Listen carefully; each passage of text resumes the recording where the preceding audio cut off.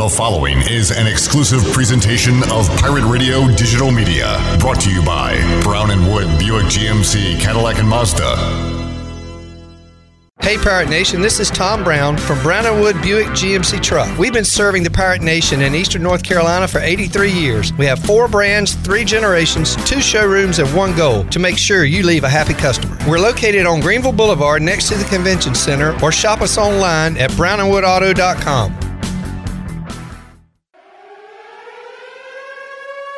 The following is an exclusive presentation of Pirate Radio, the voice of the Pirate Nation.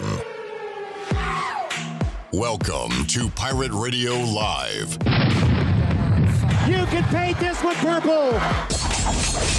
Now live from the Pirate Radio studios in the heart of the Pirate Nation, here is your host, Clip Brock. All right, hello and welcome into a Football Friday and a Free Beer Friday edition of Pirate Radio Live. Clip Brock here with you inside the Pirate Radio studios, coming to you today on Pirate Radio 92.7 FM in Greenville, 104.1 in Washington. We're on 1250, 930. We are live online, PR927FM.com. You can find us on Facebook Live and on YouTube before Saturday's kickoff between the Pirates and the Houston Cougars. Make sure you check out our YouTube page at Pirate Radio TV. See the full interviews with Mike Houston, also Donnie Kirkpatrick, Blake Harrell, a couple Pirate players as well, Tyler Snead and Miles Berry. It's all there for you on our YouTube page. You can chime in on today's show right on our Facebook Live page and be a part of the program. Big show on tap. Troy D is alongside, and Coach Rick Smith will get you ready for East Carolina and Houston coming up Saturday in the 4 o'clock hour. We'll have our weekly NFL segment with Tony Dunn. We'll talk Panthers. We'll make some Week 7 NFL picks. At 5 o'clock, we'll talk to the voice of Dowdy Ficklin Stadium and Minges Coliseum, Morgan Ehlers. He'll join us inside the Pirate Radio studios. And at around 5:20 or so, we'll talk to Brian North from WCTI 12. We'll run down all the football action going on, high school, college, and pro this weekend. So a ton to get to on today's program. Plus, it is Free Beer Friday. We'll make you a winner coming up in hour 3 of today's show. Shirley Rhodes is here, the big dog. Glenn Griffin here as well. Troy D alongside. Happy Friday to you, Troy. Happy Friday. Good to see you guys. Hope you're doing well. Doing well. Voice is a little deep today. Yeah, I still have going on. I'm about 90% back. Okay. I was dealing with a little sinus issue yesterday. I don't get sick. I mean, really, as you think about it, knock on wood. But I think I picked up some sinus thing from my kid, so I stayed home yesterday. But I feel like I'm getting back. I just don't sound. I might sound better. You feel actually. better than you sound? Yes, I feel a lot better than I sound. I don't think I sound great, but as I said, that's due to a sinus issue. But I do feel much better, and I actually have a lot of work to do. I thought getting out of the house would actually make me feel better, too. Well, Coach, I missed you guys. Yeah, Troy D is a warrior, as you know. He's going to fight Sometimes through it. Sometimes you got to play hurt, Coach. Yeah, you might want to. He's getting away over there. No, I'm fine. I would not put myself or you guys in jeopardy. Rick Smith, how you doing, sir? I'm doing great. It's a beautiful day to be alive. That it is. How'd beautiful weather today. It is. It's a beautiful day. It's been a beautiful week. I mean, it's been cool. It's been a nice breeze. Yeah. If I was going to skip a show, this would be a good one to do it. Yeah. It's not too late. You'd head on out right now. We're awaiting Michael Perry. We had promoted that, the new basketball analyst. That's right. For ECU. I reached out to Michael yesterday, set up for him to join us at 3. We were 3 minutes after 3. Haven't heard, unfortunately, not saying he won't show up, but he's not here now. And I've reached out to him if we're still good. I haven't heard back. So maybe he's under the weather. Planning to hook up with Coach Perry. Yeah. Coming up at some point during this hour as well. Coach Smith, what'd you do during the bye week last weekend? I watched other football teams play. That's exactly what I did. It was a great Saturday. I try to watch Florida State every week because I graduated from there. And then, when you coach 50 years, there's a lot of schools that you coached at that you watch. I coached at Cincinnati. I watched them. I coached at South Florida, Baylor. I mean, a lot of places, Alabama. You got Kentucky ties, so did you? I was at Kentucky long. The 2 places I coached the longest was East Carolina and Kentucky. So I watched them, and my son, as I mentioned last week, not my son, but my grandson is the football manager there. And they hung around about as best you can against Georgia, right? I mean, Georgia is the top team in the country by far at this point. And playing at Georgia, it's hard. They'll smother you. Troy D., you were watching football during the bye week live in Illinois, called Northwestern and Rutgers. I almost went to a high school game, too. I almost could have gone for the three-peat. New Trier is a big high school up there in that area. And it was a little drizzly Friday, and we were going to go to dinner instead. And it's where my niece and nephew go to school. I think you just wanted to mention that because you know one high school that Coach Smith doesn't know and didn't recruit. You probably do know New Trier. That's a pretty well-known high school. You ever heard of New Trier? What state? It's in Illinois. It's in the suburbs of Chicago. I've probably been there one time when trying to think.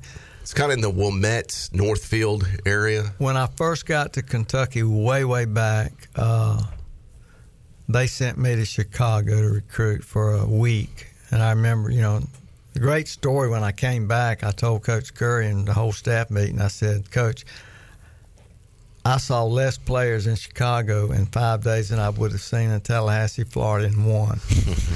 And he kind of looked at me and said, I'll talk to you after the meeting, Rick. So after the meeting, he said, we'll send you back to back to North Florida and the South Georgia and the Panhandle. How about high school's got like over 4,000 students, Clip. I mean, that's bigger than a lot of colleges, if you think about it. Well, when I got that's a lot of students for high school.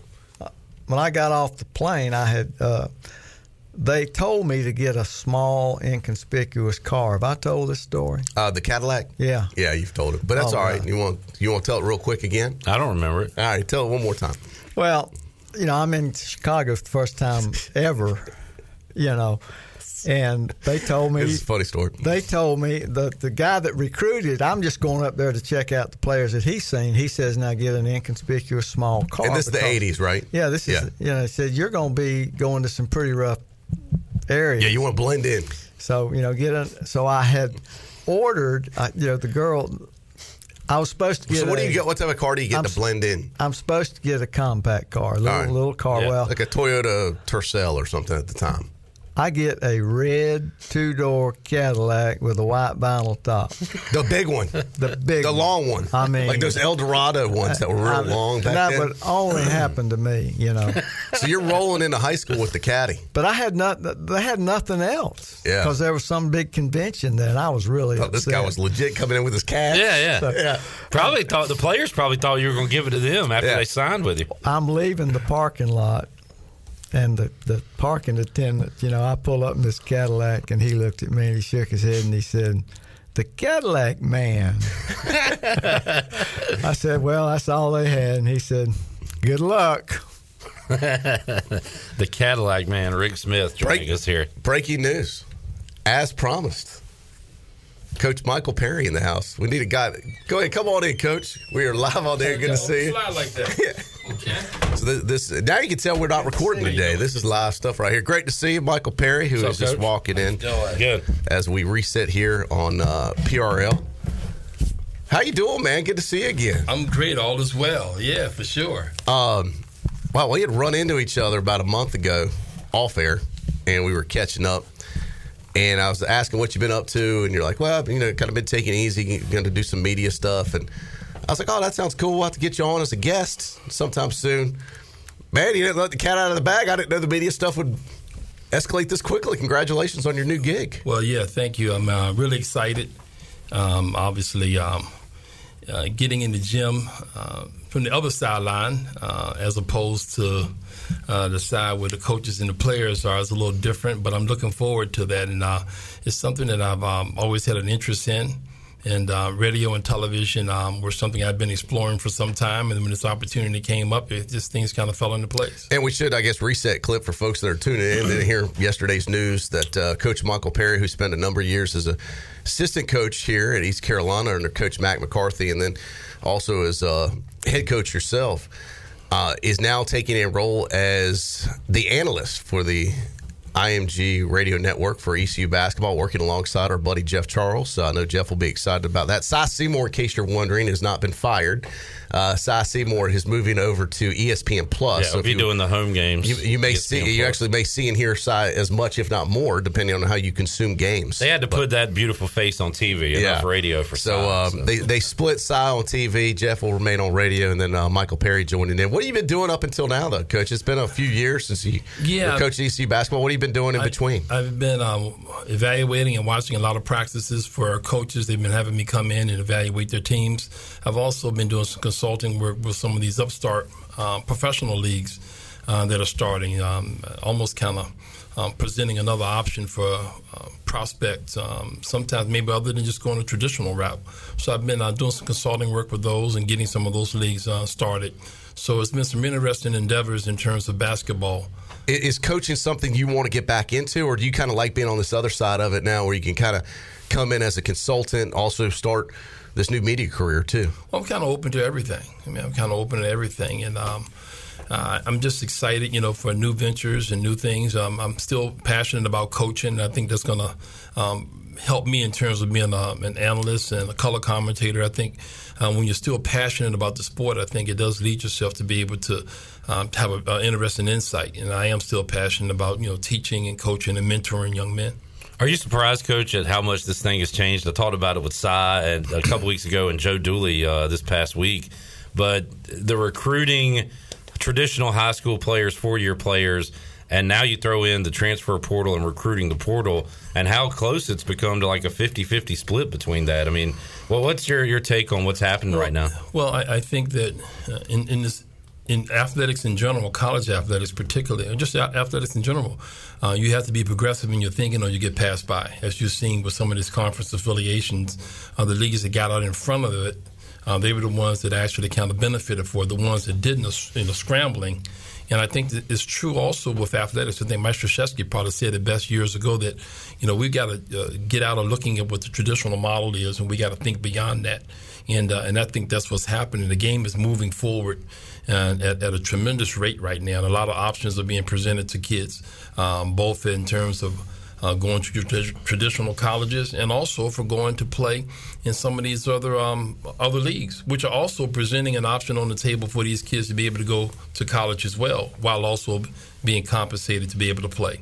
But being able to play and being compensated, boy, that's a whole new ball game. I can't imagine what that's like for a high school kid. Michael Perry joined us in studio, former ECU basketball coach, now getting ready to have a new role as a radio analyst alongside Jeff Charles for this year's season. Coach, as you know, the lifeblood of a program is recruiting, and Rick, I know the same for football. It doesn't matter what sport. You're only as good as your next group of recruits and the future players that you can get. It's got to be stressful, though, now for these coaches, and really this is probably every major sport. Not only do you got to recruit the future, the high school kids that are coming up, you got to recruit your own players to stay, as Clip mentioned with that transfer portal. Every year, you're liable to lose people every single year on your own team. So the recruiting, not only does it never end for the future of the program from the high schoolers, it never ends with the current players that you have too. That's got to be a real tough balance, I think, for coaches nowadays. Sure, I think we've got to, again, look at things a little differently and than what we used to. I can remember older coaches, for instance, years ago used to say, I'm not recruiting kids in my own program. I'm not re-recruiting kids who are already in my program. That used to be their mindset. And you can't have that attitude today because you literally have to re-recruit the kids that are in your program. That's just the reality of basketball today. And football, all the sports. Michael Perry joining us in studio, Coach Rick Smith as well. Coach, have you had an opportunity? East Carolina has some familiar faces coming back with Suggs and Tremont Robinson-White, Tristan Newton, J.J. Miles, Luigi DeBow. They also have a full crop of freshmen and a full crop of grad transfers and transfers from the portal. So have you had an opportunity to look at this team coming up? Not a lot. Again, a lot of new faces, obviously. And some I am familiar with, some I'm not. But I've got a general idea, but over the coming weeks, I'm going to get a better perspective on the players and what they are. But I am familiar with some of them.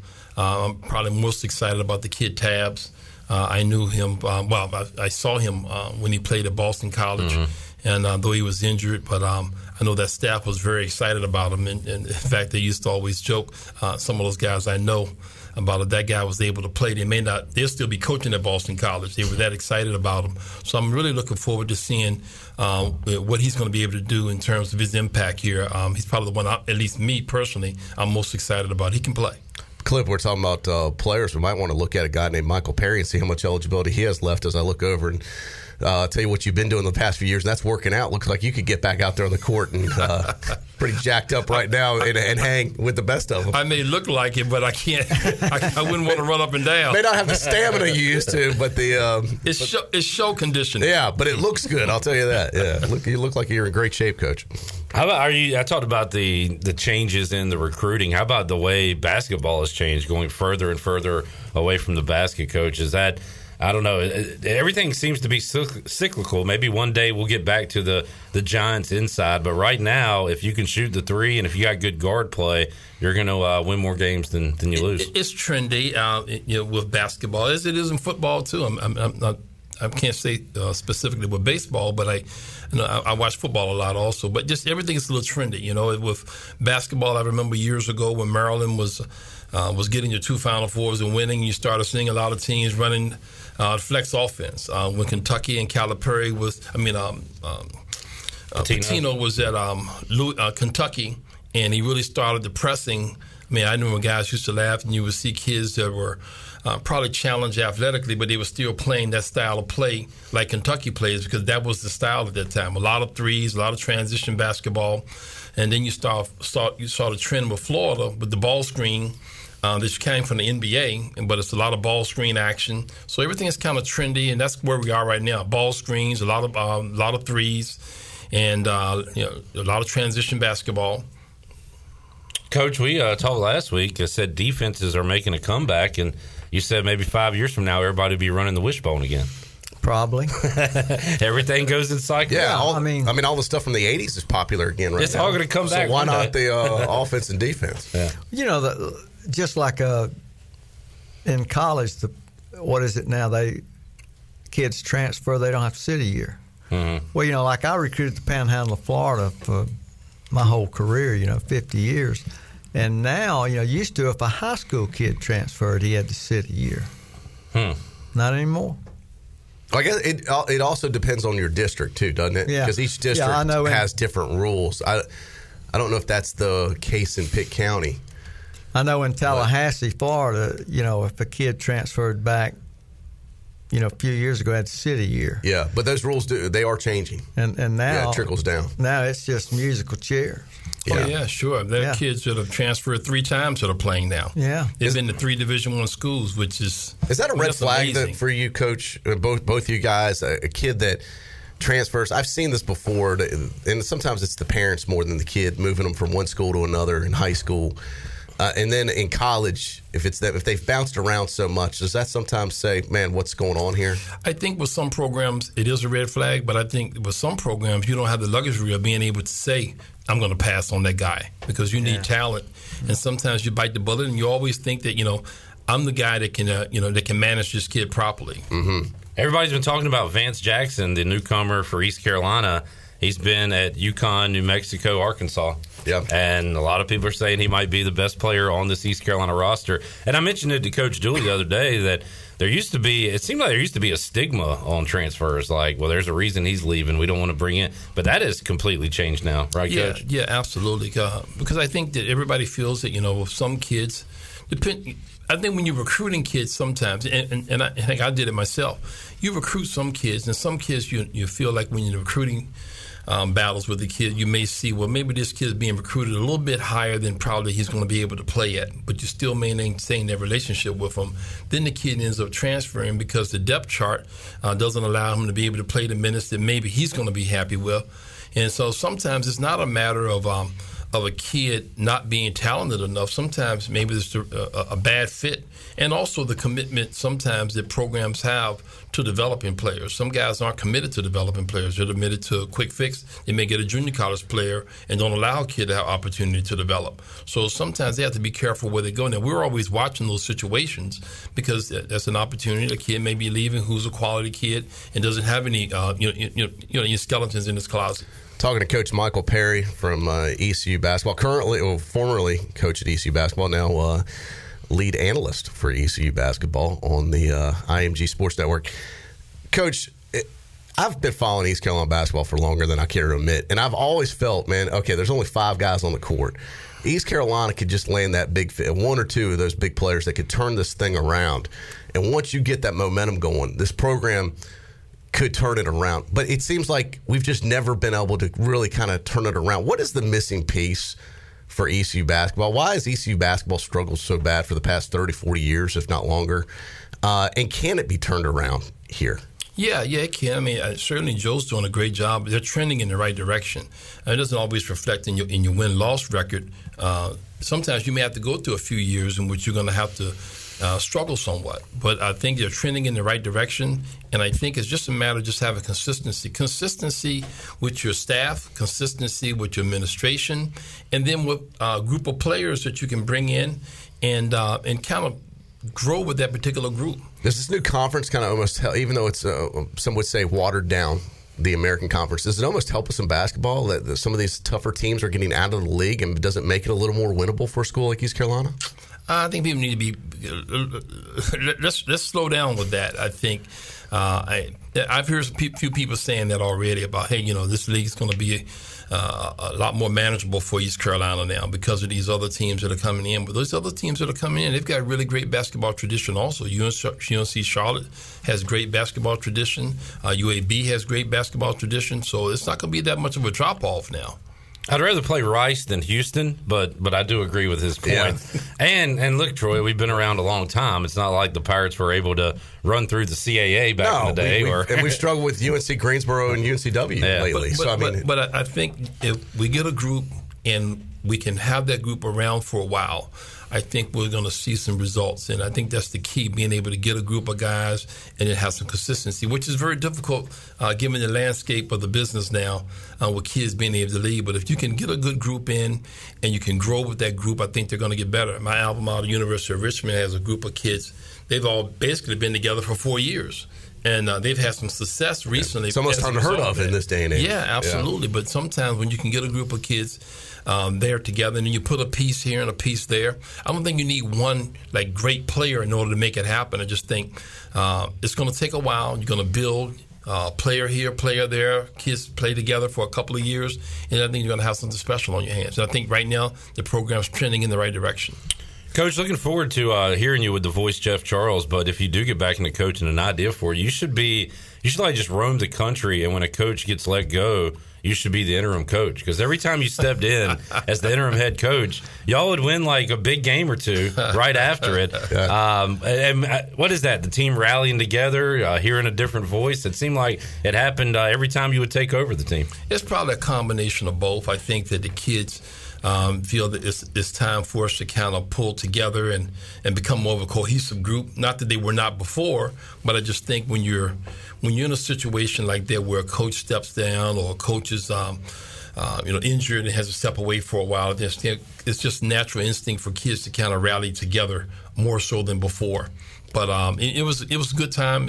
I've had that experience at East Carolina and also at Georgia State. I mean, it's a great experience to be a part of and great to see the kids respond. He could be America's interim for hire. There you go. It's the mercenary. Your coach assassin. He'll coming in and winning games. Yeah. That's awesome. Well, Coach, enjoyed it. Thank you for coming by. You can stick around if you want. We're going to take time out. You're welcome to hang out. We're going to talk football a little bit if you want to stick around. If not, we'll let you get going, but totally your call. I'm going to get out of the way, but if you're going to talk football, I mean, we're just going to keep it at college or we're going to go to the pros. Now, if you talk about the Cowboys, then I'm a bit of an authority. We got to go. We got to go. We're out of time. Sorry, Coach. Sorry about that. We're going to just keep it at college today. Just keep it at college. Your boys look good. Yeah, I'm a Washington fan, so I don't have anything to say to you right now. So, I'm a Cowboy fan. What? There you go. Oh, my God. This whole show's over. Man. We're out of here. All right. Well, Coach, this show is trending down. We'll take a timeout. Come back. More to go on Pirate Radio Live after this.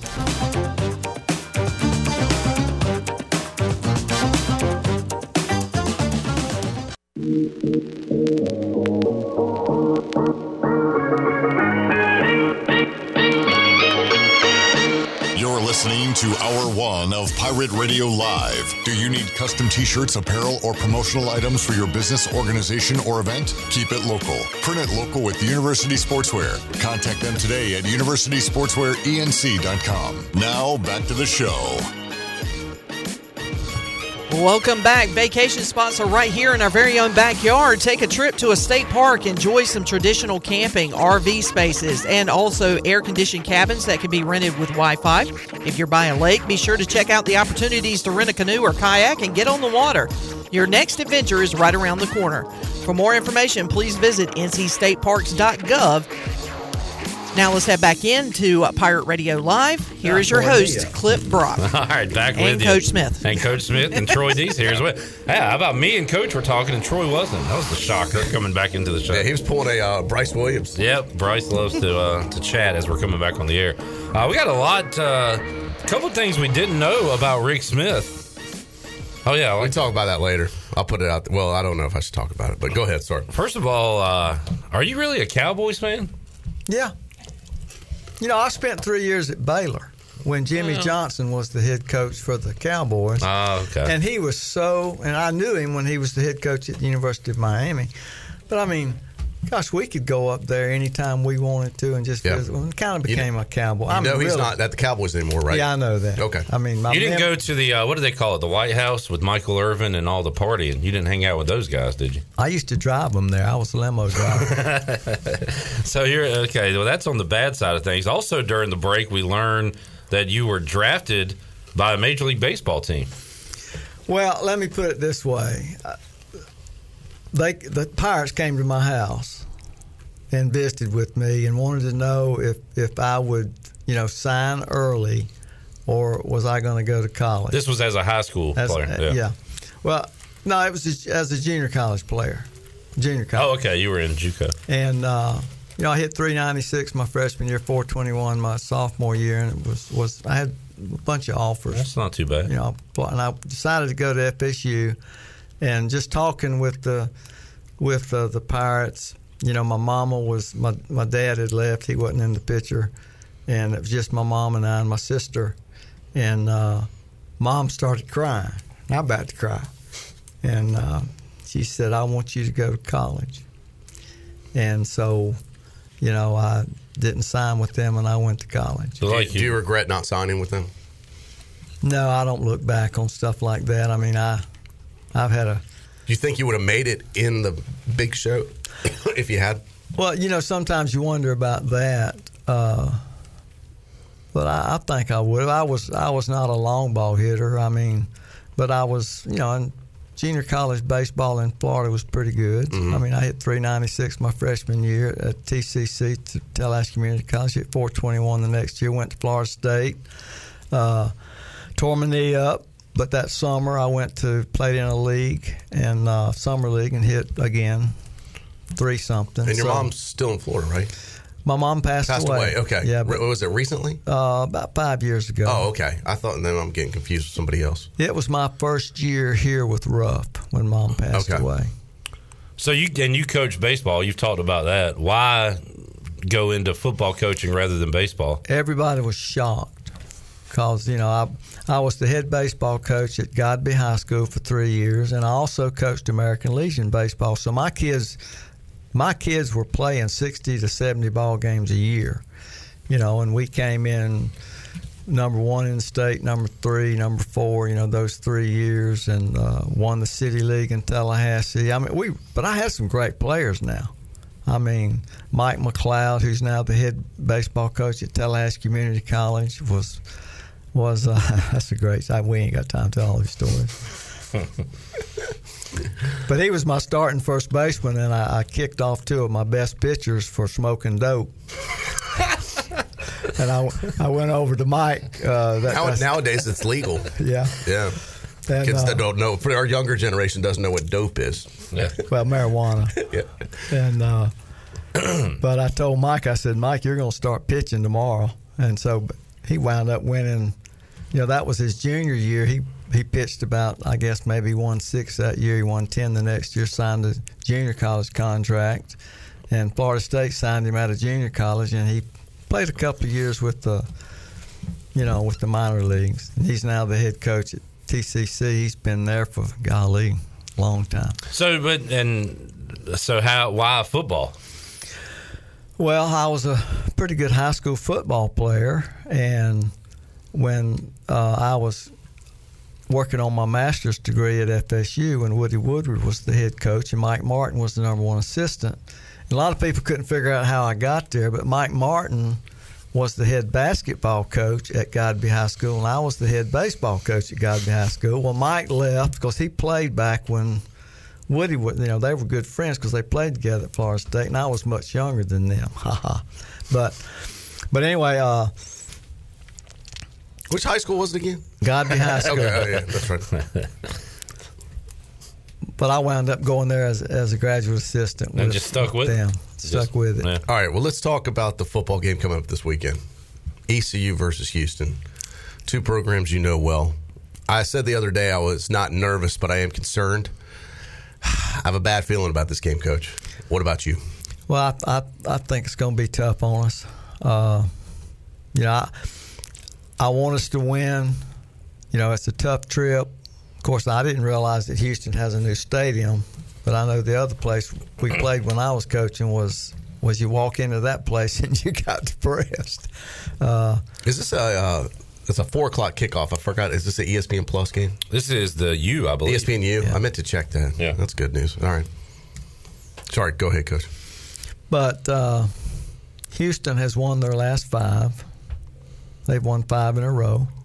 I think their first game they lost to Texas Tech, which, they should lose to Texas Tech. But I think it'll be tough on us. If I was a betting man, I wouldn't bet. Well, it's 13.5 Houston's it was favorite. 14, I guess, 14, a couple of days ago. I'm going to say Pirates lose by 10. I hope I'm wrong. I hope they can pull the upset, but I'm going to say Pirates lose by 10. I like the Pirates plus the points. And I'll take the points with the Pirates. Yeah. Coach, you made a lot of relationships in the coaching fraternity. And Dana Holgerson, he seems like a great guy, right? Down to earth. Yeah. Any thoughts on Coach Holgerson?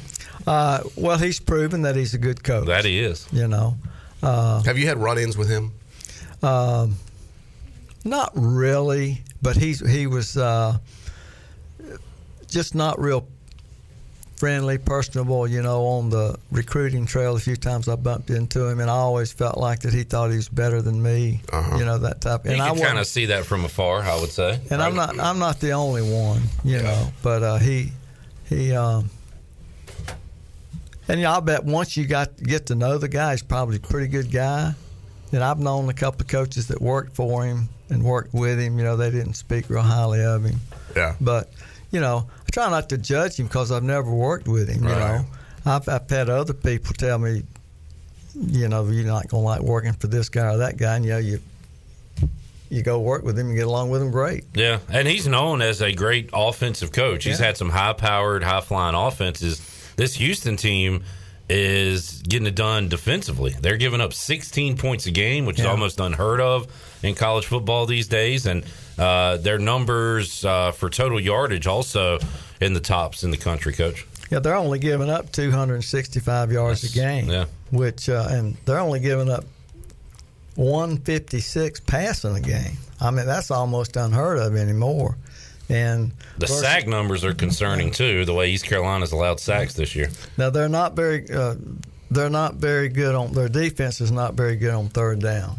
But, well, we're not very good on third down either. So something's got to give there. And then they don't score a lot. They don't let teams score a lot of points. I heard Donnie say the other day, go back and look at the games East Carolina's been successful in, guys, and it's the games they've scored a lot of points in. Yeah. Those are the only ones that they've been victorious. So something's got to give there too. Are they going to be able to roll up some points on this tough Houston defense? I don't know.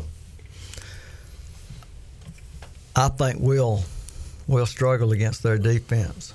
Yeah, I agree. I think their defense, I broke that down.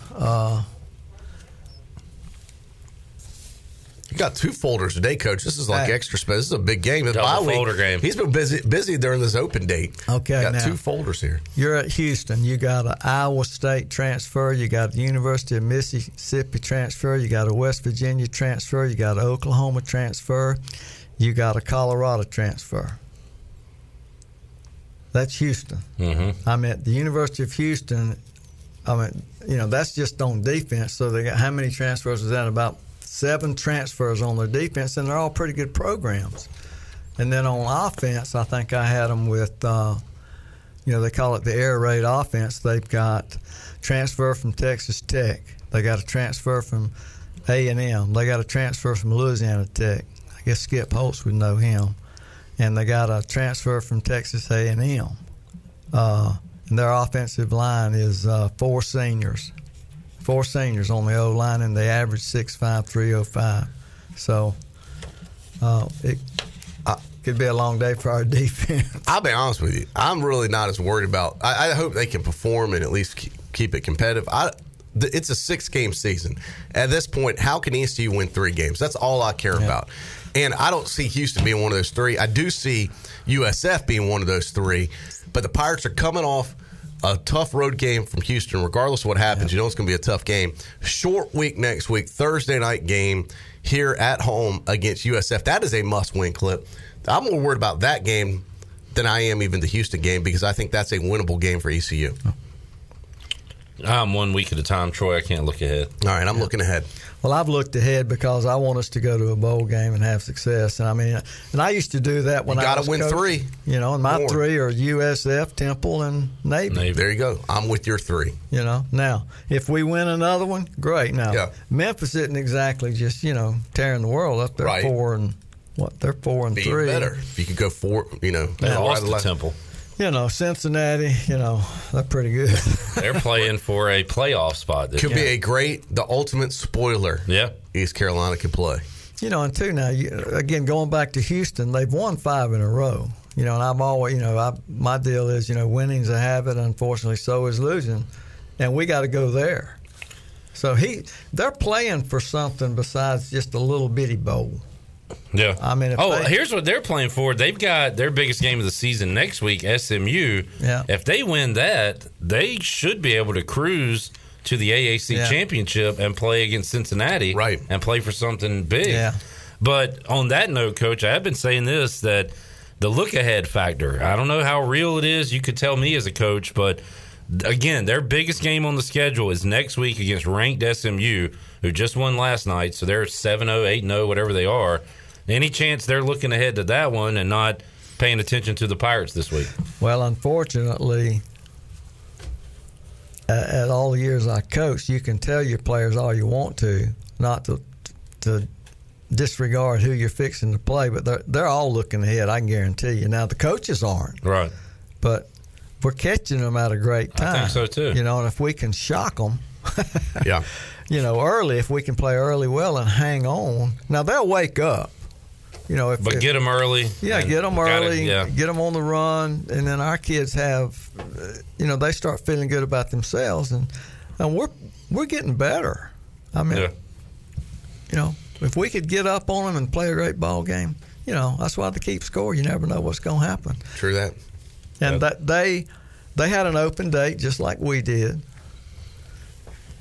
Had actually a couple extra days because they played on a Thursday and had a couple extra days. They could be a little rusty. They've been off so long. There you go. See, now we're pumping in some positivity. Yeah. Glass half full stuff. This is almost like coming out of spring ball for them. Sure. Yeah. One way to look at it. Let's get another break in. We'll come back. We'll have more with Troy D and Coach Smith here on a Friday edition of Pirate Radio Live. More to go. We're back with you after this.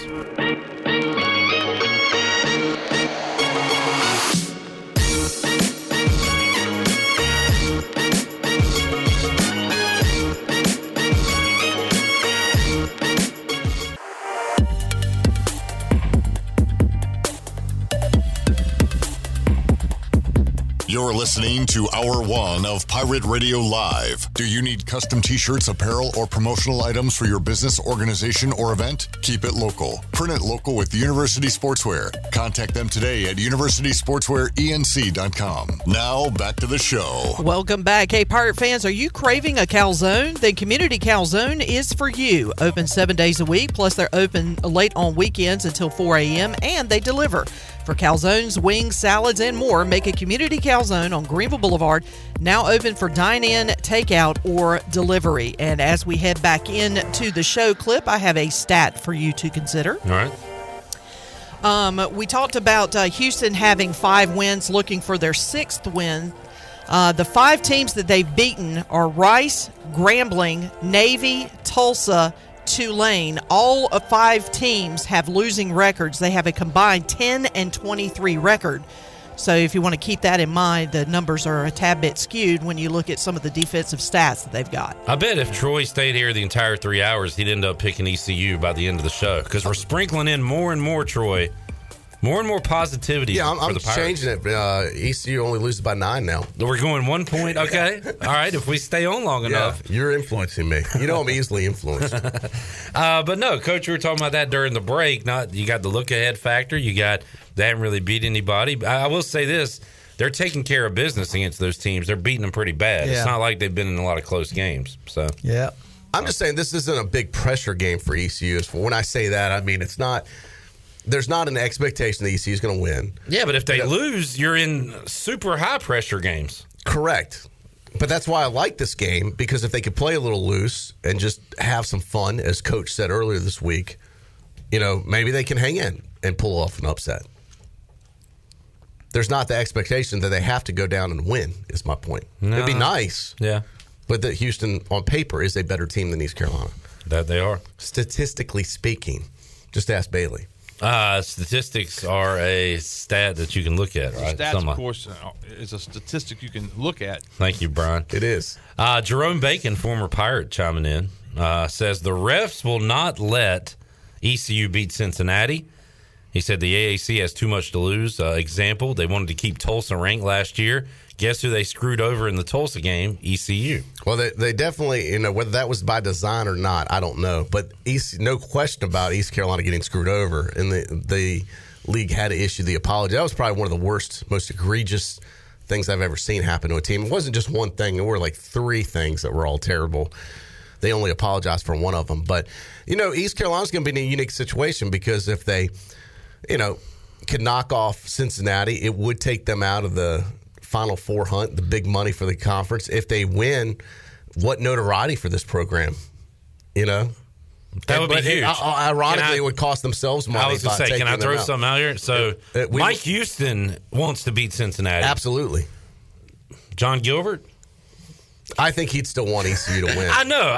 But I do believe that the conference wants Cincinnati in there, and then everybody benefits too by the money. That's right. It's a weird deal. Money corrupts, Cliff. That's right. Yeah, money. As much as I'd love to see the money, I'd rather see East Carolina beat them. It'd be awesome. Going back to the ref thing, Coach, you coached at big power schools. You coached at schools that were looked down upon by other schools. Did you ever? And Jeff Charles always says, like, well, Cliff, if you run off a 40-yard run against an SEC team, just bank on it coming back. They're going to find a hold somewhere. Yeah. So, did you ever think, the refs know who's supposed to win this game? Yeah. You're already nodding your head. Late in the season, when you got a lot on, okay. All right, you're in the SEC, for instance, okay, and you're at Alabama, and they're undefeated, and they're supposed to go to one of the, the 4 big bowls, and you're beating them.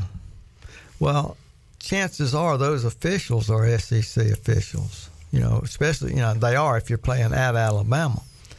And let's say I'm at the University of Kentucky and I'm coaching against Alabama, both SEC schools. Well, say Kentucky's 5-3 and Alabama's 8-0. I can assure you that you're not going to get a call if you're at Kentucky. Now, if you're at Alabama, you're going to get all the calls, because you have to remember those officials are SEC officials too, and they get to go to those bowl games. And they get nice paychecks when they officiate in one of those bowl games. So I've seen it happen, guys. Well, they wait till basketball season to give Kentucky the calls. Right. You get screwed in football, though. Sorry about Well, that. I just used them as an example. Yeah. I mean, it's a conspiracy, Troy, but you talk to more and more people, it happens. These refs are human. They're not humans, robots. exactly. And I'm not saying it's on personal purpose. biases that sometimes, and maybe even subconscious, it's happening. Yeah. You know?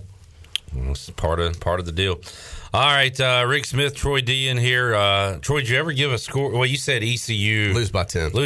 Covers the 13 Covers and the a half. spread. So, with the caveat, I hope I'm wrong, but that's just my feeling.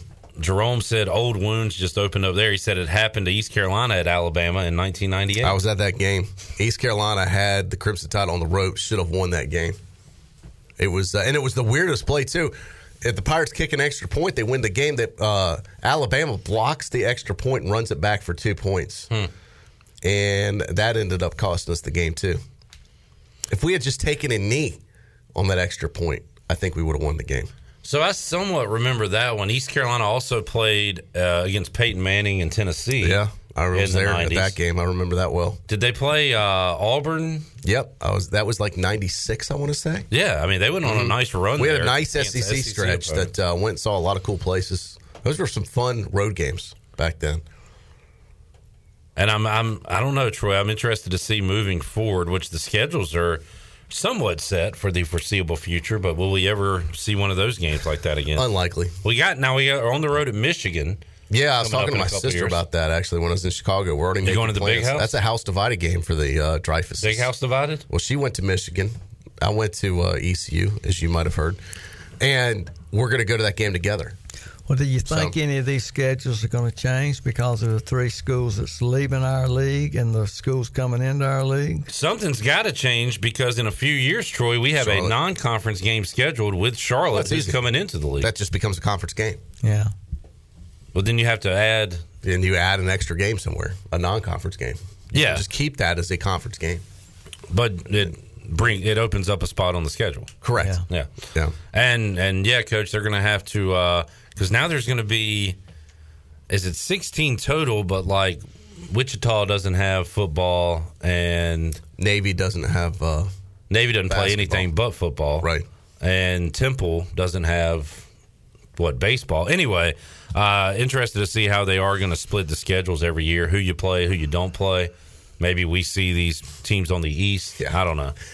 Saw the thing you retweeted with the conference logos. Yeah, we don't need to get into that on this show. There's some people that are very creative out there. Let me just say that.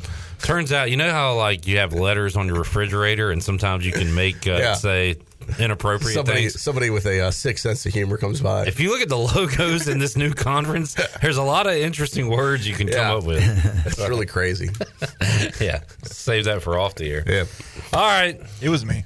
Yeah, Glenn actually was the first person to point it out. Actually, but you did it subtly. You did not put it out there, and then people started. Yeah, I didn't put it together. Getting a little raunchy. I was like, "Oh my god!" Do we have a caller? Oh, sorry, Shirley. Let's get the caller in real quick. Tom, you still there in Raleigh? Yes, sir. I'm here. Can you hear me? Yeah. Sorry about the wait. So I'll make a couple comments. I was at East Carolina from 91 to 95. We had the great coach of Steve Logan, got rid of him. Then we got Skip Holtz, who won every year, got rid of him. Then we got Ruffin McNeil, who won every year. Time out. We did not get rid of Skip. Full disclosure. Is this the fifth quarter? Skip left on his own. Skip got another job and decided to leave. We didn't get rid of Skip. Right, okay. I just want to correct your factual mistake. Okay. All right, go ahead. My mistake. But anyway, we got rid of Ruffin.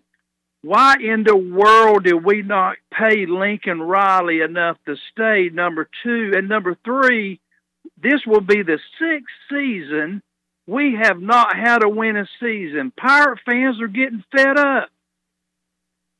Let me handle your first one first. The season's not over yet. Who said we hadn't had a winning season yet? So let's let the season play out before you chalk it up as number 6. They still have 6 games left, and a winning season is still possible last time I checked mathematically. Number 2, Lincoln Riley. Look, hindsight's 20/20. First of all, I knew Lincoln Riley when he lived here in Greenville. That guy always had dreams of bigger, better programs. and he probably still has dreams of being in the NFL. I don't see, it wasn't a money issue with Lincoln. Lincoln wanted to be in a big-time program. He followed his dream. He had the opportunity. Kudos to him. Hey, and kudos to Ruff for if giving we'd him have the paid opportunity. Lincoln Riley to stay, do you not think he'd be somewhere else right now anyway? That was his path, and he had an opportunity to go to Oklahoma, and we should applaud that. We should want coaches that leave because of success, not have to get fired because of failure. So I don't, buy the whole we should have kept Lincoln. We couldn't have kept Lincoln. He wanted to be at a bigger program. He wanted to move back in the Texas-Oklahoma area where he's from. That's worked out great for him. Well, how long do you think we're going to keep this coach if he keeps losing? That's my last question. All right, thanks, Tom and Raleigh. If he keeps losing, if they have he'll be back next year for sure, regardless of what happens moving forward. And yes, they get the 6 wins this year. That is a huge improvement. Yes, and he'll be around here for the foreseeable future. Right, and I hate having these conversations mid-season because there's so much to be played out. Let's talk at the end of the year and see where things are. It's a very let me tell you something, Coach. You know this. If Mike Houston and these Pirates go 6-0 down the stretch versus 0-6, it's two very different conversations. Mm-hmm. Then you're going from, people are talking about how do we keep this guy here if he wins the next 6 games or even the next 5 games versus losing the next 6 or losing the next 5. Well, what's his future like? How long? You know how it is in this business. We better keep him. We're not going to be able to get anybody better than him. He's a damn good coach. And I do think things are on the upswing right now. They are. You got to know where this program was when he got here. You were here on the inside of it. You know what a train wreck dumpster fire it was. It was bad. Really. And I think a lot of fans have forgotten about that. And you can't just pull out of that in a year. I know we're a few years removed, but that's how long it takes to start to get out of this hole, I think. I've seen improvement. I think he's the right man for the job, and I hope that people will be patient, and I hope we do have a winning season this year. And I said this last week on the show, if he keeps winning, he'll be hard to keep. Yep. All right. Well, that one came out of left field. A little preview of the U.S. Sailor fifth quarter call-in show. Did you miss that show, Coach, not hearing those calls? No, I don't miss that at all. I understand. And look, I hope we're having that discussion of how do we keep Mike Houston here that he has so much success. And if he moves on to something bigger and better, then that's great. Then let's find the next Mike Houston. Getting some comments on that one. All right, fellas, thanks for hanging out. Good seeing you, Clip. We'll see you, Coach. Great seeing you Monday, Troy. Coach, we'll wrap up. We'll have 2 games to talk about next Friday because we got a game Saturday and a game Thursday night. So we'll see you next Friday. Next Friday. Yes, sir. 3:00. We will take a timeout. Tony Dunn ready to roll. We'll talk some NFL and more when we return on Pirate Radio Live. Hour 2 is on the way on a Football Friday after this.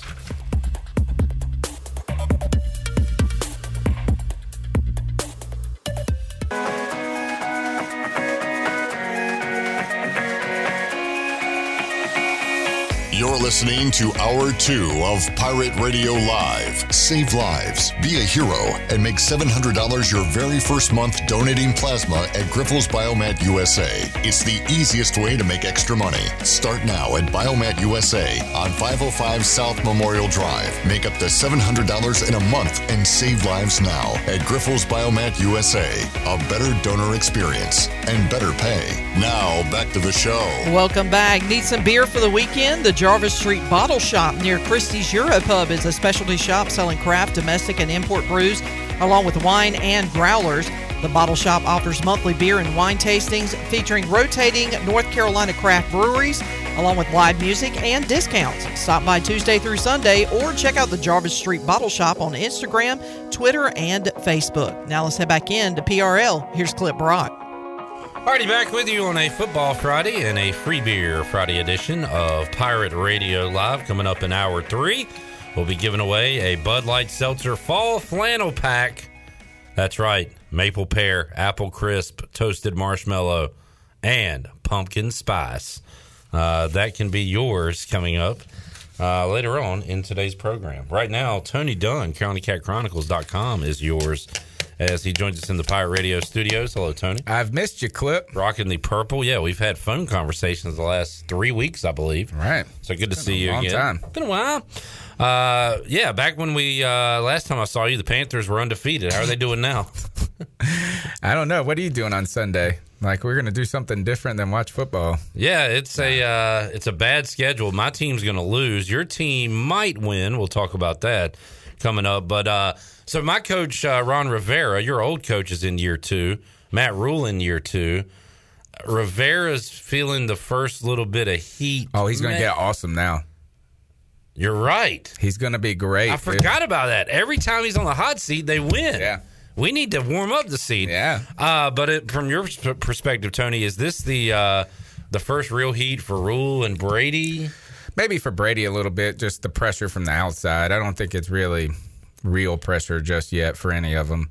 But yeah, I'm more speaking like fans. Oh man, fans are it's starting to heat up from the outside. That's for sure. I tell you, this is it's crazy how 3 games can change a perspective, right? I mean, you're going to the playoffs on both sides. The first 3 and then the second 3 games you play. Yeah, I mean, and it's probably how you lose some of it. Another thing is who you lose to. It makes another thing. But I was listening to the first segment clip, and you guys were talking about. I heard Troy say there's no pressure. Like, these guys can go out and have fun, and I could feel like you're just a hesitancy in your voice to endorse that model. And I get it. They're underdogs. Yeah, you're playing like house money. Kinda. Is kind of the idea. But at the same time, is that in an attempt to revert the ship, change the culture, whatever little catchphrase you like to use is, you got to win. And so until you have a winning culture or until you get used to winning, every week the pressure seems to be on to win the game. And I think that's where you kind of alluded to it with the Panthers in their matchup, is that they should win. They're playing a team that's hobbled like crazy. You look at the schedule, at their records, it should be like we should be racking up, winning by 20. But no one feels that right now. Someone asked me, they said, what do you feel comfortable? Like, what would you need to win by to get a little faith in this team? I was like, 1. Yeah. I don't really even care how it comes at this point. I would take, and if you get 1 W in those last 3 games, I think the whole narrative of the season's changed. But so, you forget how you win later on, but you remember those losses pretty closely. Well, and you've had 2 of them at home. The Cowboys are a good team. Sure. And you can excuse that loss. Sure. I would anyway. Eagles at home, Vikings at home, maybe more so the Eagles than the Vikings. I think so. I think that's the one that for me is that I felt like it was one that they should win. That the team, you're better than that team you're playing, and it turns out you weren't. I think the Vikings, what I have found out about the Vikings is that I underestimated them. Their defense is better than I thought it was, because last year their defense was a liability, and the offense has produced, and you've got Dalvin Cook who's playing. So, and their offensive line is a lot better, it seems like, or it looks a lot better than I remember it from last year. So, I mean, it really isn't about the individual team as like kind of that clump of 3. You're on a 3-game skid. If you win 1 out of those 3, it's not as bad. You win 2 out of those 3, it's a victory, in my opinion. And so that same clump is about to happen to us right now, Clip. We're on the road with the Giants. Then we play the Falcons on the road, and then we host the Patriots. And so for me, I feel like we really got to go 2-1 for this season to be salvaged. I think if we go 1-2 in that 3-game series, then you're already talking about the draft next year. Tony, I pulled it up. I wanted to know the exact time. I tweeted this on Sunday. It was 4:27 p.m., and I said, the Panthers are still playing? That game took forever. It did. And what a comeback at the end of the game to give, there's nothing like false hope with your NFL team. I experienced that quite a bit. But they send it into overtime with the touchdown and the 2-point conversion. Unfortunately, the Vikings walk it off in OT, but a wild finish to that game. Yeah, we probably knew that they weren't going to win first from the way the game played for, almost the entirety of the game until the last minute, or 2 minutes of the game. We go down and we're able to score and tie it up with the 2-point conversion, like you said. But once they marched right down the field and kicked the field goal to tie it back up, you're like, oh God, this is not looking. And then the coin toss is so it was false hope, and it's much like losing to the Cowboys, and you lose. You look at it as a one possession difference at the end, but it didn't feel like that when you were playing the game. But there were some cool things that came out of that last. I like them. We kind of talked about this on the post game. Is like my co-host, who is really upset with the state of the team at this point. He said, I kind of wish they would have just kicked. They wouldn't have missed that field goal, and we would have won. Or we didn't go. No, he said, I wish we would have just lost in regulation on the field goal. Yeah, that's what it was. And so I thought, no, I like to see the resiliency. I like to see some fight in Sam Darnold. I thought Sam Darnold played with his legs. He got some big plays there. But it wasn't pretty. Even the final minute drive or whatever we did against them, and I was on the road. I was driving back from Philadelphia at the time. And so I was like listening to it, trying to watch it on Hulu between opportunities. But, I mean, if you think about it, we had to convert 2 4th and longs in that. One, when he was standing in the dang end zone where he hits Ian Thomas down the middle for 40 yards. So the first 3 plays look like his game is over. And then Darnold hits a big play. But that's all it takes. Are you telling me Darnold's numbers could have looked even like a lot worse than they actually were? Because they were bad. They were horrendous. And, man, if you would have seen the first half numbers, they were like the most – I almost wondered if they were the worst numbers in the history of football. It was like – I'm trying to think. There's a couple of times I've seen – and their name will come to me in a minute, and I'll probably say it wrong. But it was like where they finished the quarter like 1 for 14 or something to that. Is like Sam Darnold's first half numbers were like 2 for 17 or something. So he's 17 of 41, 207 yards and a touchdown. Got that late. What would the numbers have looked like without the last drive? 95 yards came on the final drive. Holy crap. Yeah, that's bad. Yeah. And it was only on 3 completions too. Big Dog, what's up? I'm just enjoying the conversation. I'm trying to be involved. I like it. He finished his little snack. He feels better. He's recharged. I did enjoy the what was that, Pirates popcorn? Yeah. Chandler. That Chandler blessed us with. Yeah. Maybe we'll save the conversation off the air, but Chandler is the biggest sucker alive. Like, we had that story. Were you here for the story about the skincare, the cream that he bought for like $295 from some random guy when he went on a school trip? Nice. So there's that. Anyway, we'll talk about that when Chandler's back. But anyway. We know it's Friday, though, because the Big Dog's here. And Chandler's not here. Dude gets more days off than anybody I've ever met in my life. Well, there's only a couple of people you need here all the time. And 2 of them probably are right here, and one of them knows how to work distance. Glenn's part of the distance education program.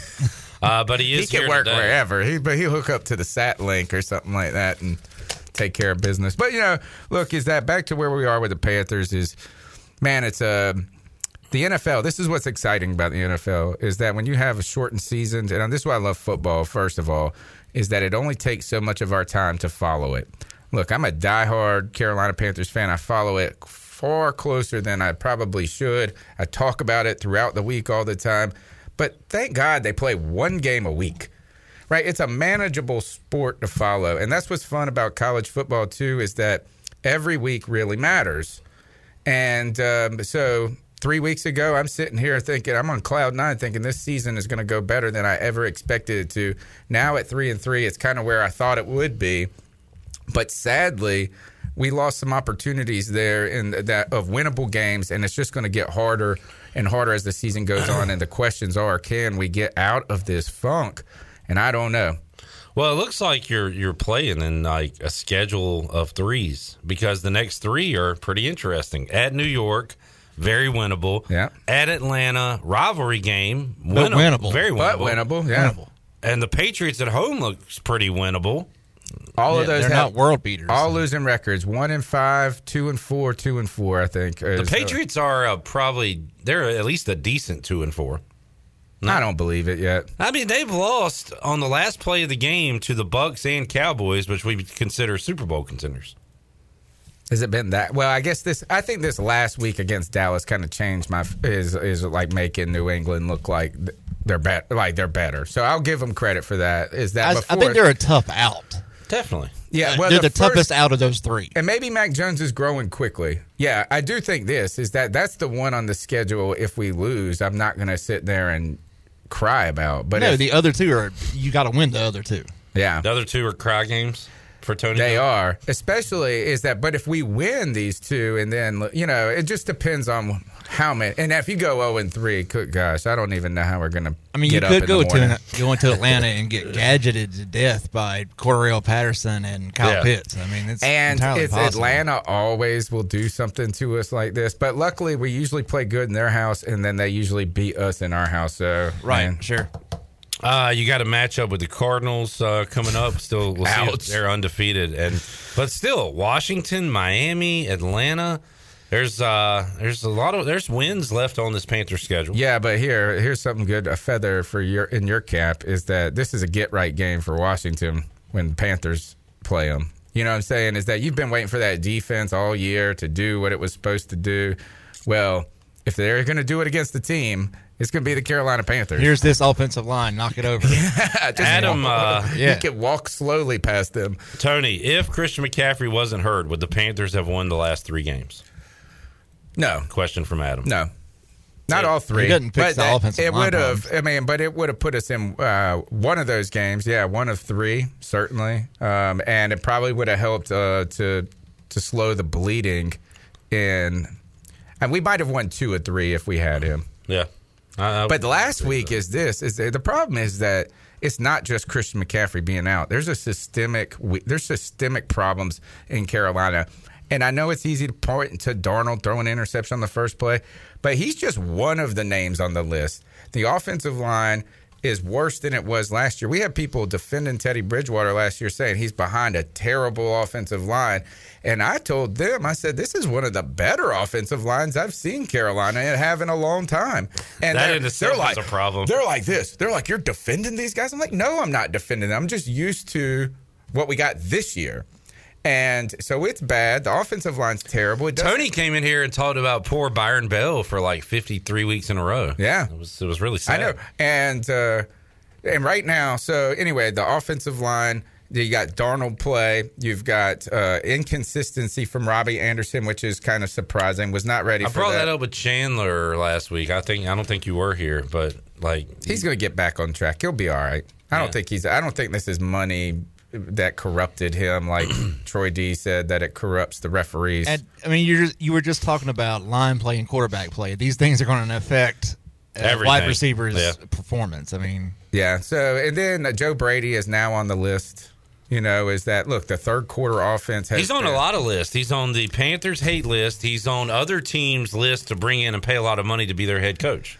Yeah, and funny how that works. And it's awesome too that Panther fans are now like, I hope he gets the job. Take him.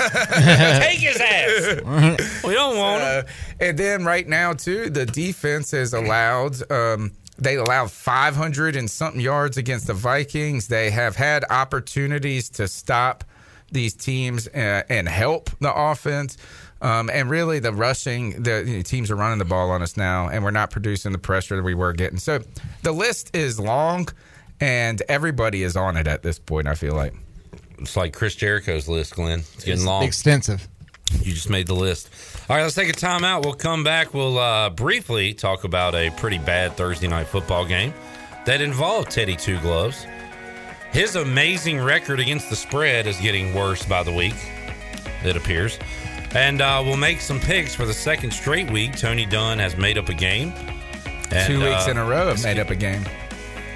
That's exactly what I just said. No, for the second straight week. I didn't hear that part. I just heard make up a game. Keep up, Chandler. We will make some picks when we return on Pirate Radio Live after this.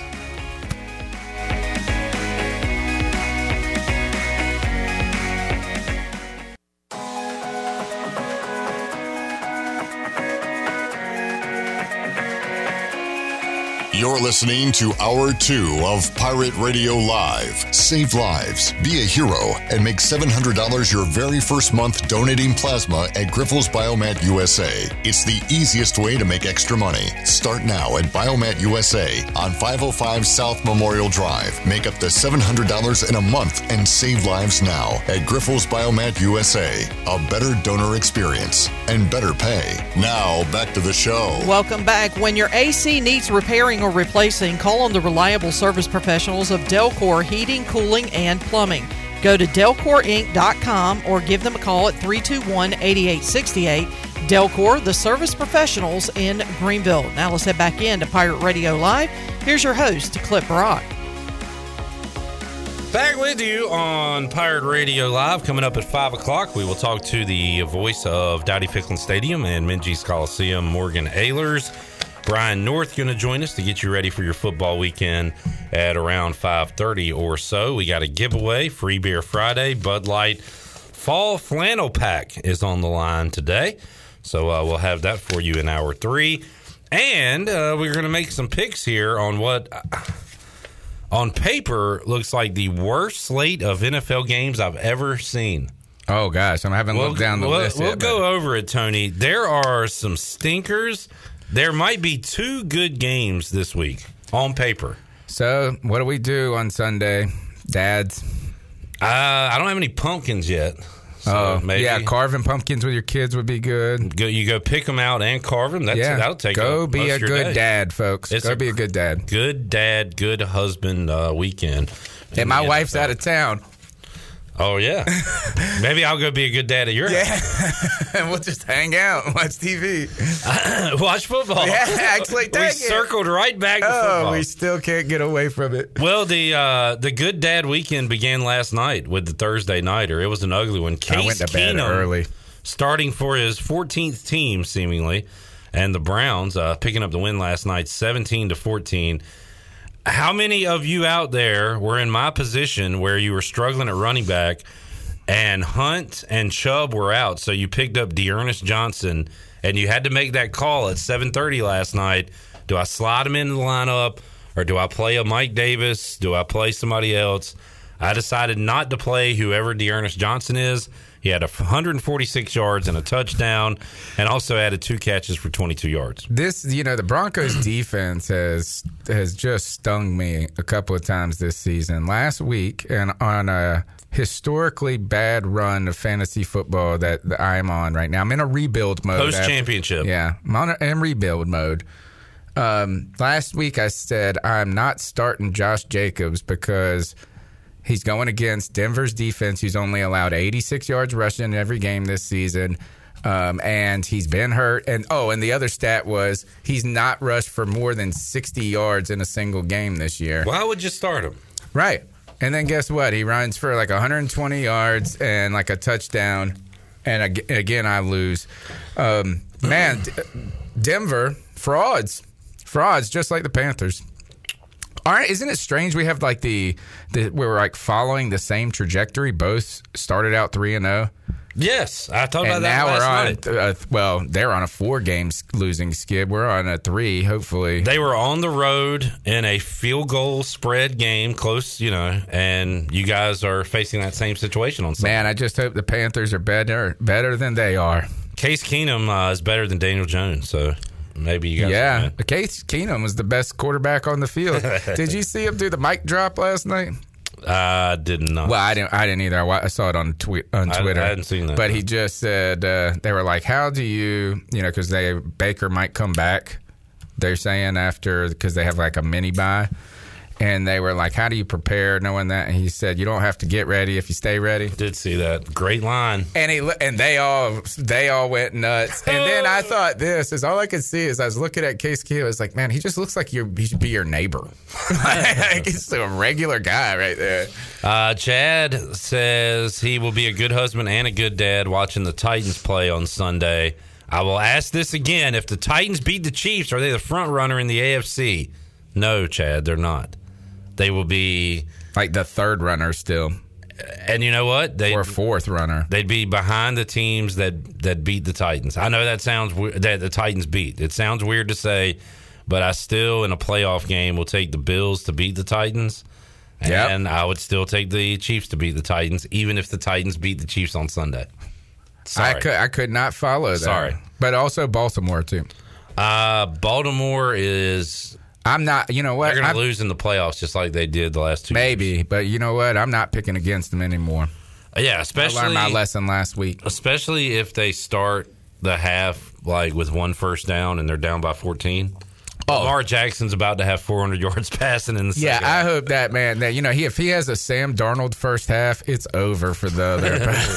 Yeah, you're better off if he has a good first half. That should be your strategy. It's just like secondary for the first quarter. I want you to take a nap. We need this guy to feel good about himself, so maybe he'll relax. Great win though, Chad. Monday night. That was a great. What a fantastic game. Yeah, I mean, I stayed up to the very last play. Yeah, I mean, you had to. You know, some questions though is did he get the first down on that rushing play? They marked him short. It looked pretty close. I don't know if he went back. Maybe they'd say the elbow. I almost wondered if it would be worth throwing your final timeout as a challenge flag, because I think they had to call a timeout anyway. Right. Yeah. They didn't. They never reviewed it, did they? Mm. Yeah. Well, he had that slip right in the backfield. Which that was after. Yeah. But you would think.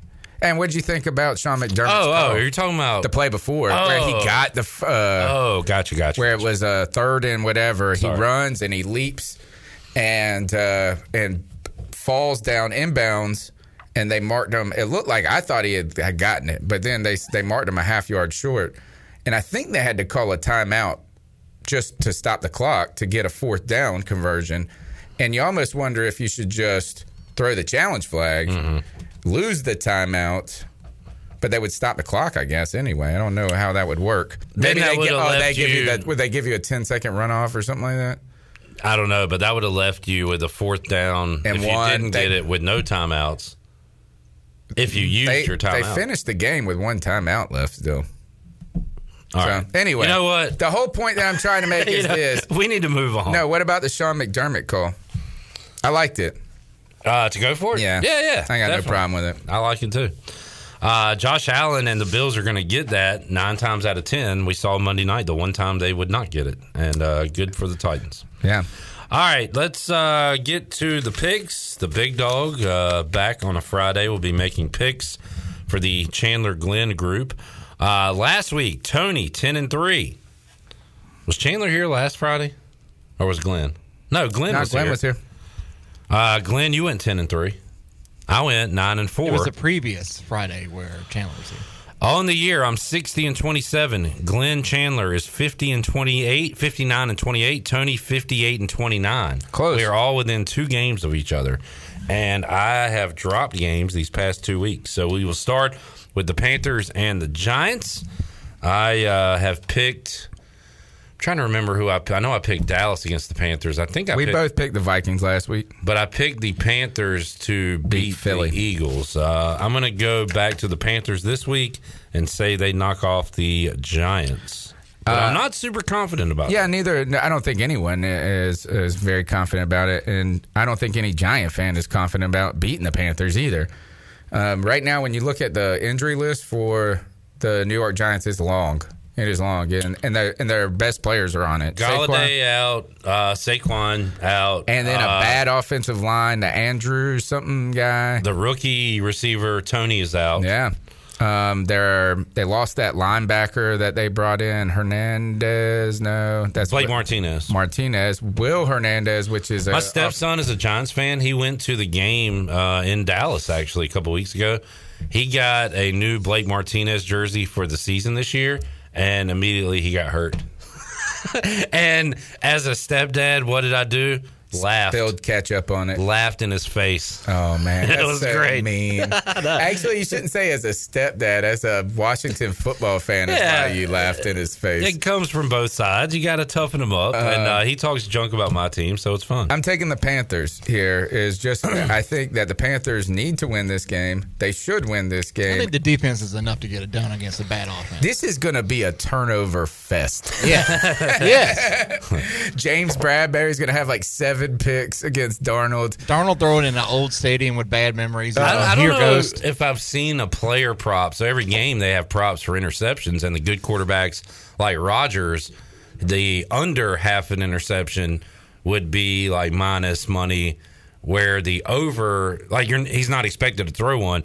But in a lot of these games for these bad quarterbacks, the over half an interception is, way minus money. What I'm trying to say is, would this game be the first time ever you would have like over 1.5 interceptions for these quarterbacks? What do you think the combined number is? If you could bet how many total interceptions? 3.5? Like, would you set it there? Yes. And then you throw in fumble. If you just do straight turnovers, I'm putting it at 5. Daniel Jones has already fumbled in this game and hadn't started yet. Sam Darnold fumbles every game. Do you know there's only been 2 games in Sam Darnold's college and pro career where he hasn't turned the ball over? That can't be right. Yes. No way. That is nuts. That's crazy. Sad. Glenn, who are you? Sad. That man's taking millions. I'm sad just sitting here. Glenn, who are you taking? I mean, you got to take the Panthers, I reckon. All right. I mean, looking at the slate, I believe your statement about it being the worst Sunday. Oh, well, we're going to get there. We're going to get there. I can't wait. What if neither of them turn the ball over? That would be insane. And they play this epic game. And we all we're asleep. 48-46. I was cut my grass by accident. Washington at Green Bay. I will take the Packers at home. Aaron Rodgers coming off the I Own You game. Relax. What'd you think about that, Tony? Did he come back with the discount double check? And then he did the I Own You. My whole career, I own you. I didn't see that. I was on the road. I like it. I'm fine with it. Yeah, I'm fine. You know what? I think Aaron Rodgers needs to be a villain. If you've beaten somebody for 10 years and held their franchise down, you can talk trash. He hasn't lost to them in 10 years? I'm just throwing that number out there. Okay. How about but it's probably Bears are getting a little bit better, man, aren't they? Yeah, they're feisty. So he scores the touchdown. I can't believe he hadn't seen this. And then he does that, and then he sees, and they showed still shots of so you can read his lips, all the middle fingers. You can actually hear him saying it. All the middle fingers that are pointed at him. And he's just saying, I own you. I still own you. It was awesome. I don't have a problem with that, especially if I'm a Packers fan. I do have a giant problem with it if I'm a Bears fan, but guess what? The problems with the Bears if you're a Bears fan. Like, hey, could you beat this guy so he doesn't have to scream at us that he owns us, please? I know. Rodgers will own. Hey, I would love a new owner in Washington. Maybe he can own the team instead of Daniel Snyder. Do you think if you're a Packers fan, you could walk up to Aaron Rodgers and say, I own you? Because they technically they actually do. Because they're like a commonwealth. It would sound odd, but technically it'd be true. I would not. I'm doing that. Oh, man. Well, I'm not a Packers fan. Or you have to live in Green Bay. No, there's all various rules. You can get like PFT, Pro Football. He's a part owner. Is a part owner somehow of the Packers. You can buy a stake in there and say, I own you, Aaron Rodgers. That's awesome. Are you taking Aaron Rodgers? Yeah, I am. Glenn? Yeah. All right, game of the day, Chiefs at Titans. Well, it's probably one of the better games on the list, that's for sure. All right, what do you think about the Chiefs? I don't know what to think. What do you think? I think that something that's got swept under the rug with the Chiefs being bad is when Andy Reid had those medical problems earlier. There's that. There's the whole thing with his kids. Right. I mean, so my point is that there's a lot of off-the-field distractions that I think have affected the game planning of the Chiefs. You know what? I'm glad this is happening. I'm so glad this is happening because this allows us to remember that no one is superhuman. Sure, anymore. Like a 14-2 including their team quarterback, who just makes ridiculous decisions because they work 85% of the time, but when they don't, he looks like Jameis. Well, that's what the kind of knock on him coming out of college is that he reckless. A lot of people didn't like that attitude, and I mean he's had such a hot run, but is that it just felt like they couldn't couldn't lose for so long, and now it just feels like they can't win. So you know what? I'm okay with the big guy being humbled for a second. That defense is bad. I'm going to take the Titans at home here. I mean, getting a little momentum. I kind of think Derrick Henry keeps can the ball away. That defense, right? Yeah, I do keeps agree the ball with that. away. 140 yards, man. 2 or 3 touchdowns. He could have been a Carolina Panther. I saw the tweets about that. Who'd you draft instead of him? Vernon Butler. Yeah. Who's on the Bills, but still not Makes good. sense. He's on Panthers North. Yeah. Chiefs, Titans, you're taking who? Titans. So this is the second straight huge home game for the Titans. They stood up tall Monday night. I'm going to take the Chiefs on the road. I don't know why I keep picking them. It's not a bad pick. Well, in this situation, I don't think. It kind of is, though. But the Titans kind of had their big up game on Monday night. Right, this could be a letdown. I feel like a letdown. The Titans, though, I don't know if they've only had one up game, though. So, like, can you get, they're kind of trying to prove to themselves and the world that they're good still. And Chad's trying to prove to us that his team is good. I think they lose Sunday. This is this game in London game, Falcons at Dolphins. Oh, I got the London game right. Well, this game is in the United States, but it should be in London, is what I'm saying. Dang it. Like, Falcons at Dolphins is the most London game ever. I'm taking the Dolphins. I know it's tough. And I don't really know enough about the Dolphins. I haven't watched them closely enough to really make any. I'm just hoping this is Tua came back, played pretty well, and I'm hoping that the Deshaun Watson rumors are going to motivate the player Tua and some of the team to play well. The Falcons. Now, 2 weeks. What did they do last week? Did they have a bye last week? I'm taking the Falcons off a bye, yes. They did have a bye. Yep. And we're coming off of a game where, who's the tight end guy that they got? Kyle Pitts. Kyle Pitts ran had crazy. A crazy game, Against Jacksonville and London. Yeah. But I'm still taking the Dolphins here. I'm taking the Falcons on the road, Glenn. I like Atlanta on the road as well. All right. Jets at Patriots. We've already seen this crap game once this season, and we're seeing it for the second time. Have they already played twice? Yes. This will end the season series. Thank God. Patriots. Yeah, I'll take the Patriots. Yeah, I'll take the Pats. All right, let's take a break. When we return, we'll finish up the games. It's the best game on the list now. This one right here is sneaky. I like it. I would say this is the second best, if not the best game of the week, and the rest of the games are garbage. That's a tease, folks. We will be back with you on Pirate Radio Live after this.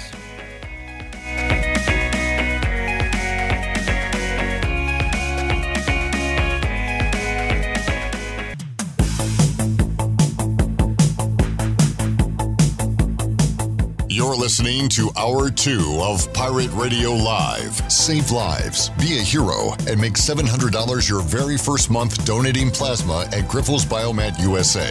It's the easiest way to make extra money. Start now at Biomat USA on 505 South Memorial Drive. Make up to $700 in a month and save lives now at Grifols Biomat USA. A better donor experience and better pay. Now, back to the show. Welcome back. Jersey Mike's is open 7 days a week for lunch and dinner. Order in-store or online through the Jersey Mike's app.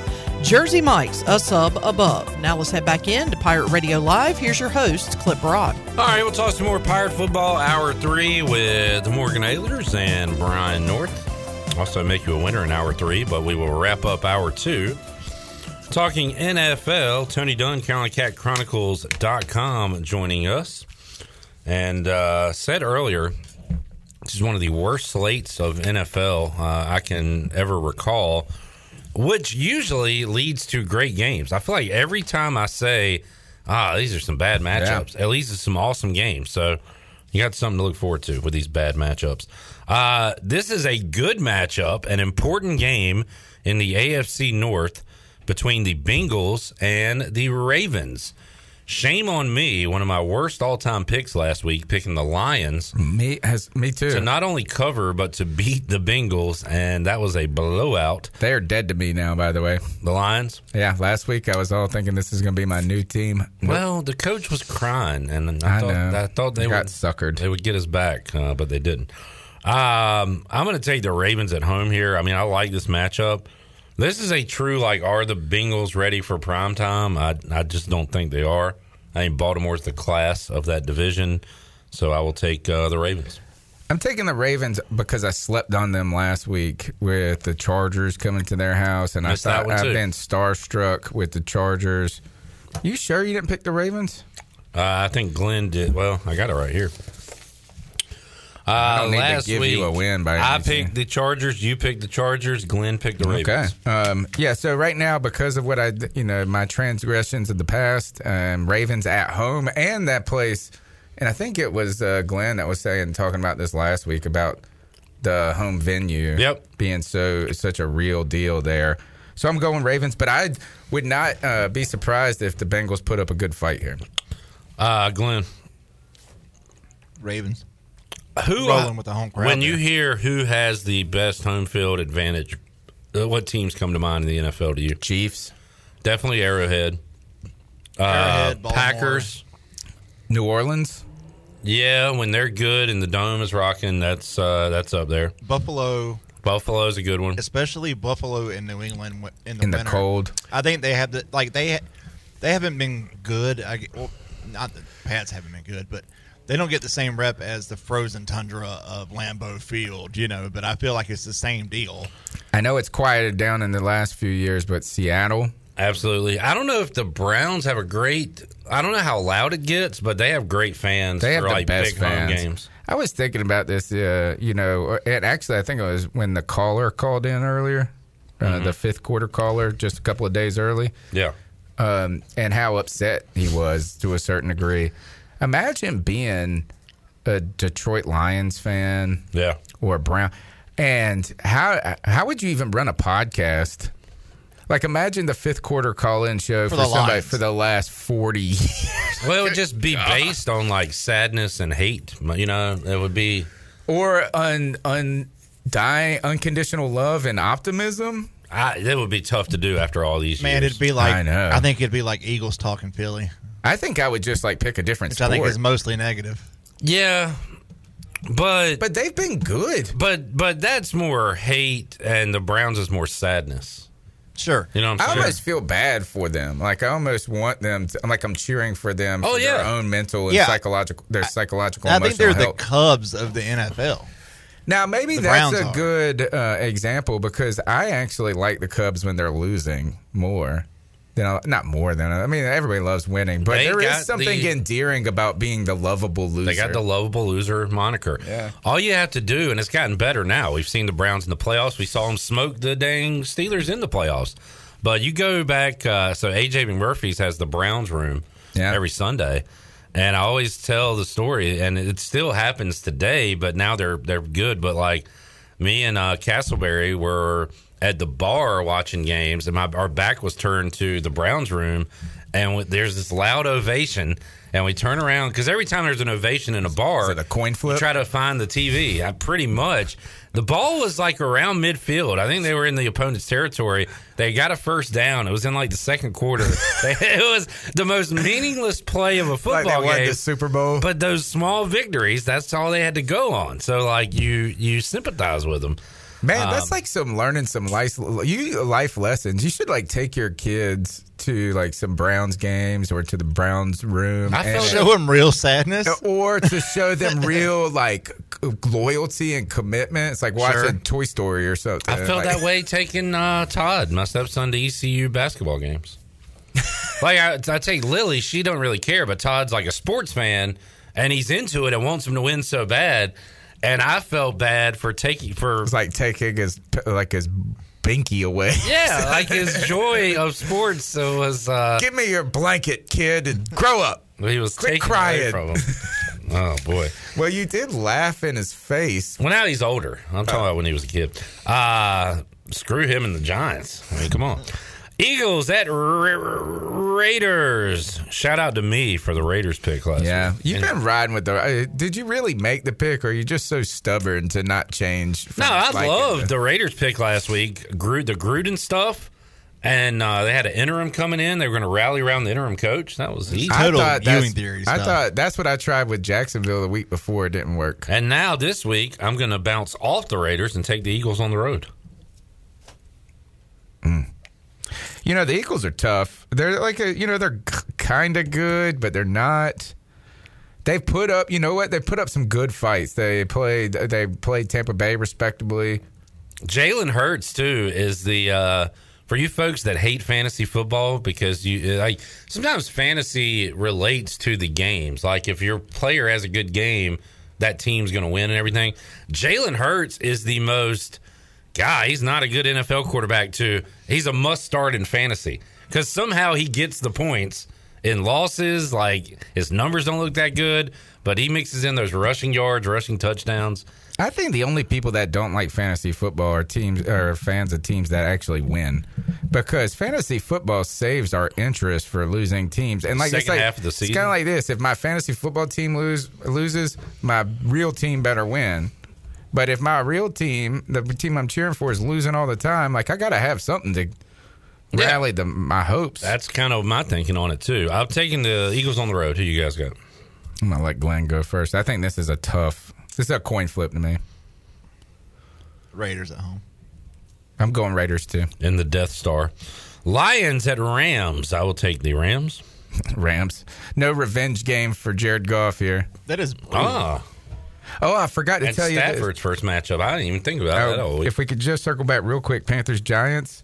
What if, you want to talk about our hopes and dreams being smashed with a 3-game losing streak? Losing to the Giants would really burn the building down type mentality. What gentlemen. if Graham Gano kicks the game winner, like a 60-yarder? Right in Tony's face. Oh, my gosh. I'm going to sit out the podcast. Just going to go on mute. Shut it down. You're taking the Rams, Glenn? Yeah. Everybody's taking the Rams. Texans at Cardinals. I will take the Cardinals. Everybody's taking the Cardinals. I told you those the Cardinals are are good. sacrificial matchups. I know. Really? They're getting better, too. My second worst pick last week was picking and betting on the Browns against the Cardinals. Silly boy. Bears at Bucks. I will take the Bucks at home. Same here. Yeah.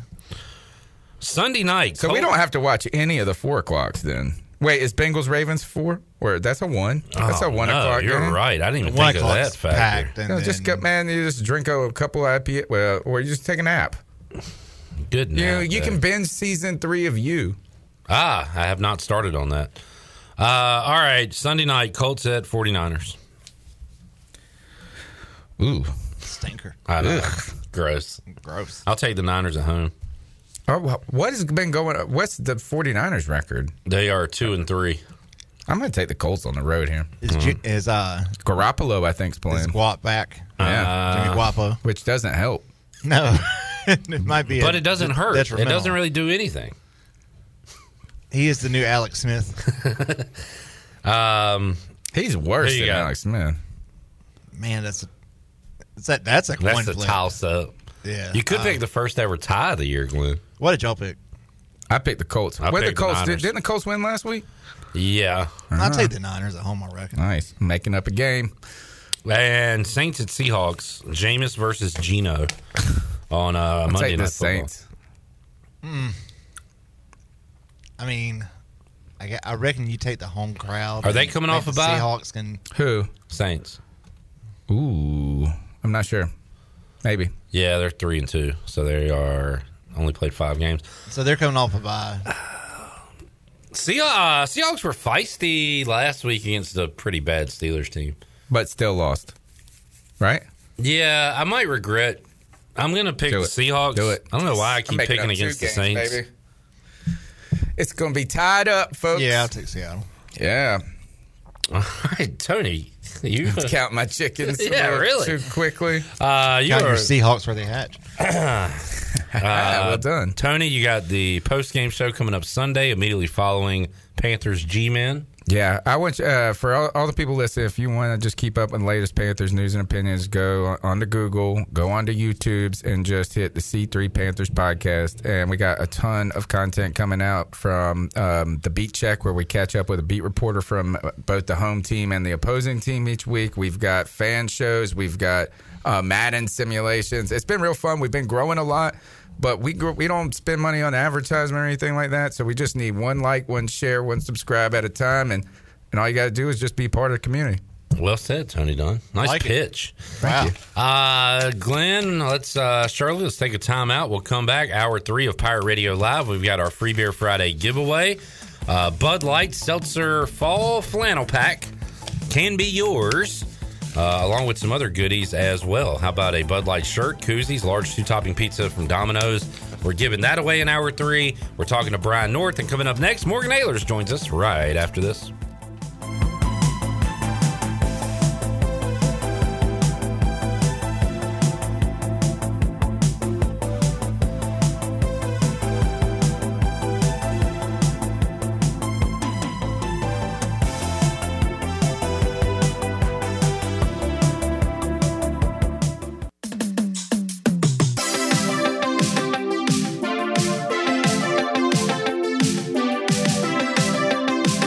You're listening to Hour 3 of Pirate Radio Live. This hour of PRL is brought to you by Bud Light, reminding Pirate fans to stay in the game and drink responsibly.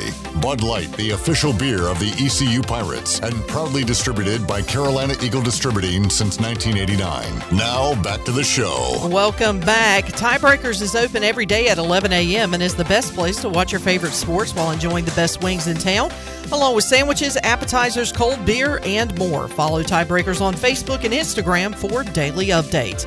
Now let's head back in to Pirate Radio Live. Here's your host, Clip Brock.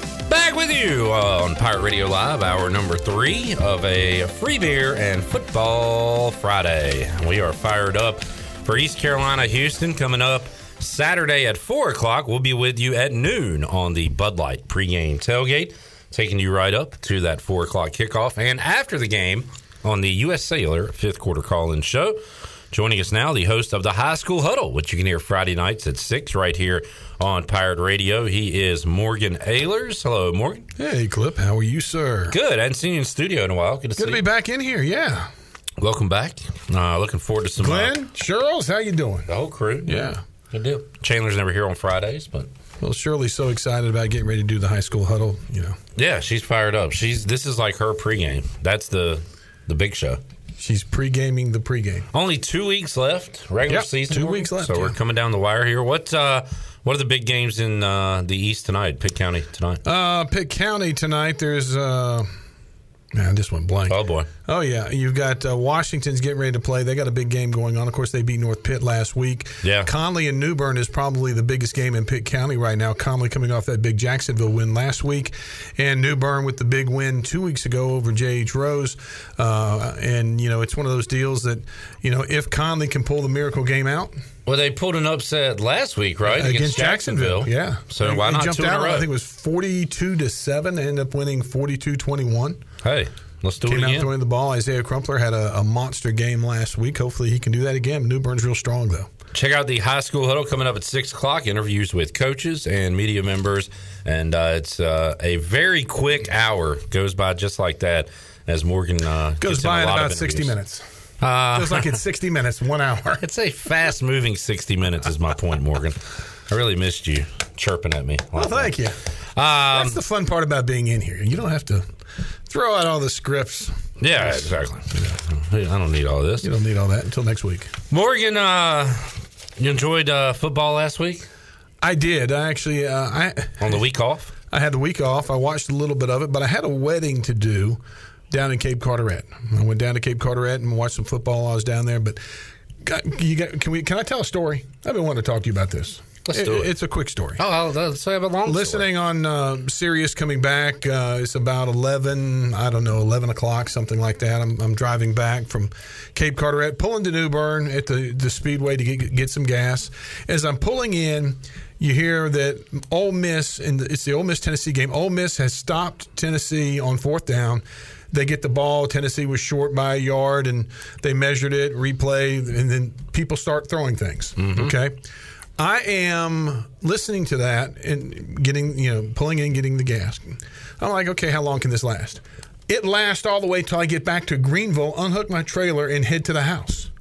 That's when they finally start playing again. They were waiting for you to get home. I'm like, how do you have golf balls in your pocket at a football game? Why do you have golf balls in your pocket at a football game?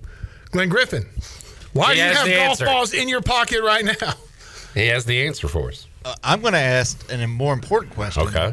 Why do you have a full-blown thing of mustard in your pocket? Because now you can have a hot dog. The hot dogs there, they don't have the good mustard at the stadium. Yeah, you got to bring your own mustard. Like, Glenn, as somebody who brings in condiments from the outside as much as you but do, I don't do it at the stadium.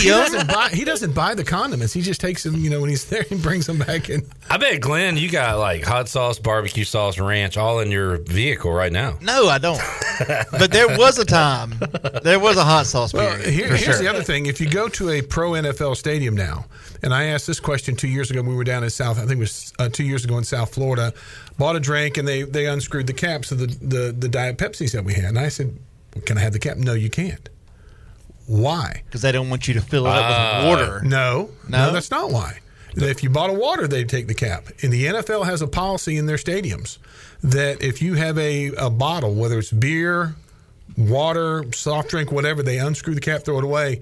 Because if you throw the bottle of water, the liquid's coming out while it's in the air. Right, it loses the weight. And that's the whole thing of it. Wow. Apparently Tennessee doesn't have that policy. No, they had and how about Lane Kiffin catching the bottle at the end while his security's like ducking out of the way? Yeah. That was and one of the funny things on that, the sideline reporter, it's the Ole Miss Radio Network that was on Sirius, and he's down there, he's going, oh, watch it, and he said, watch it, and then you could hear the splat of the guy standing next to him getting drilled. Oh, man. Great radio. What's the and I've had to make some lightning announcements, some please remain calm announcements at Clark LeClaire. Have you ever had to make those weird announcements over PA? Stop throwing things. Stop doing this. Not necessarily throwing things. In basketball, I have a couple. Yeah, times. I remember. In basketball, I have. Not in football. And the announcers for the Ole Miss thing. It's been 5 minutes, and the PA announcer here is awful. He hasn't made an announcement yet. Oh, really? They were saying they stuff were like busting on him. Yeah, I was like, dude. That's one of the first things. It's sort of just as soon as somebody starts throwing things and it becomes an issue.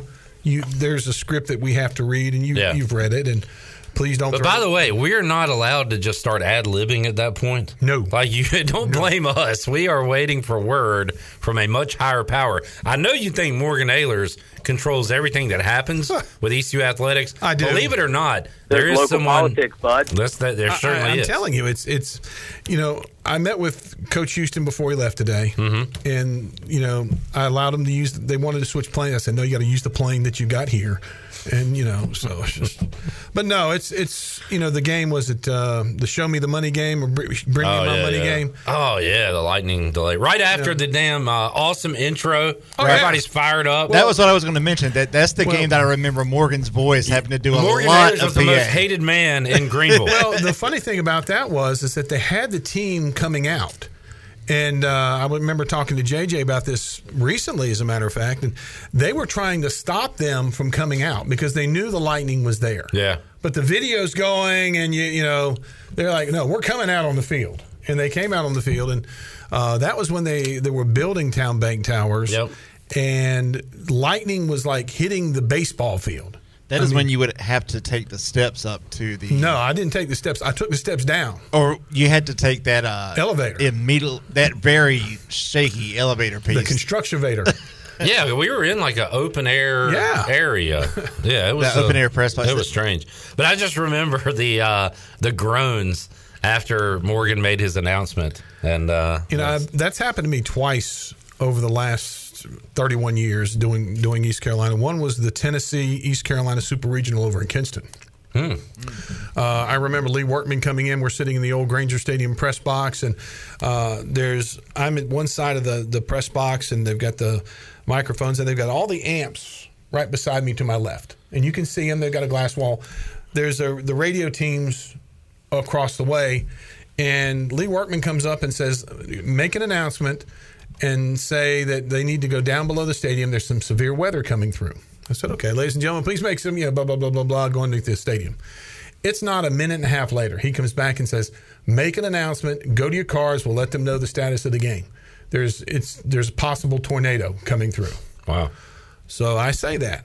And just as soon as I looked beyond the first base dugout. There's a pole right on the other side of the first base dugout, light pole. Lightning hits the pole. Blue comes along the wiring. Oh, bleep! And I'm sitting there. I had just, and again with the toggle, for those that those of you don't know, that there's a toggle switch on the microphone that you push down when you talk and you release it so it's off. It's just an easy way to turn the microphone on and off.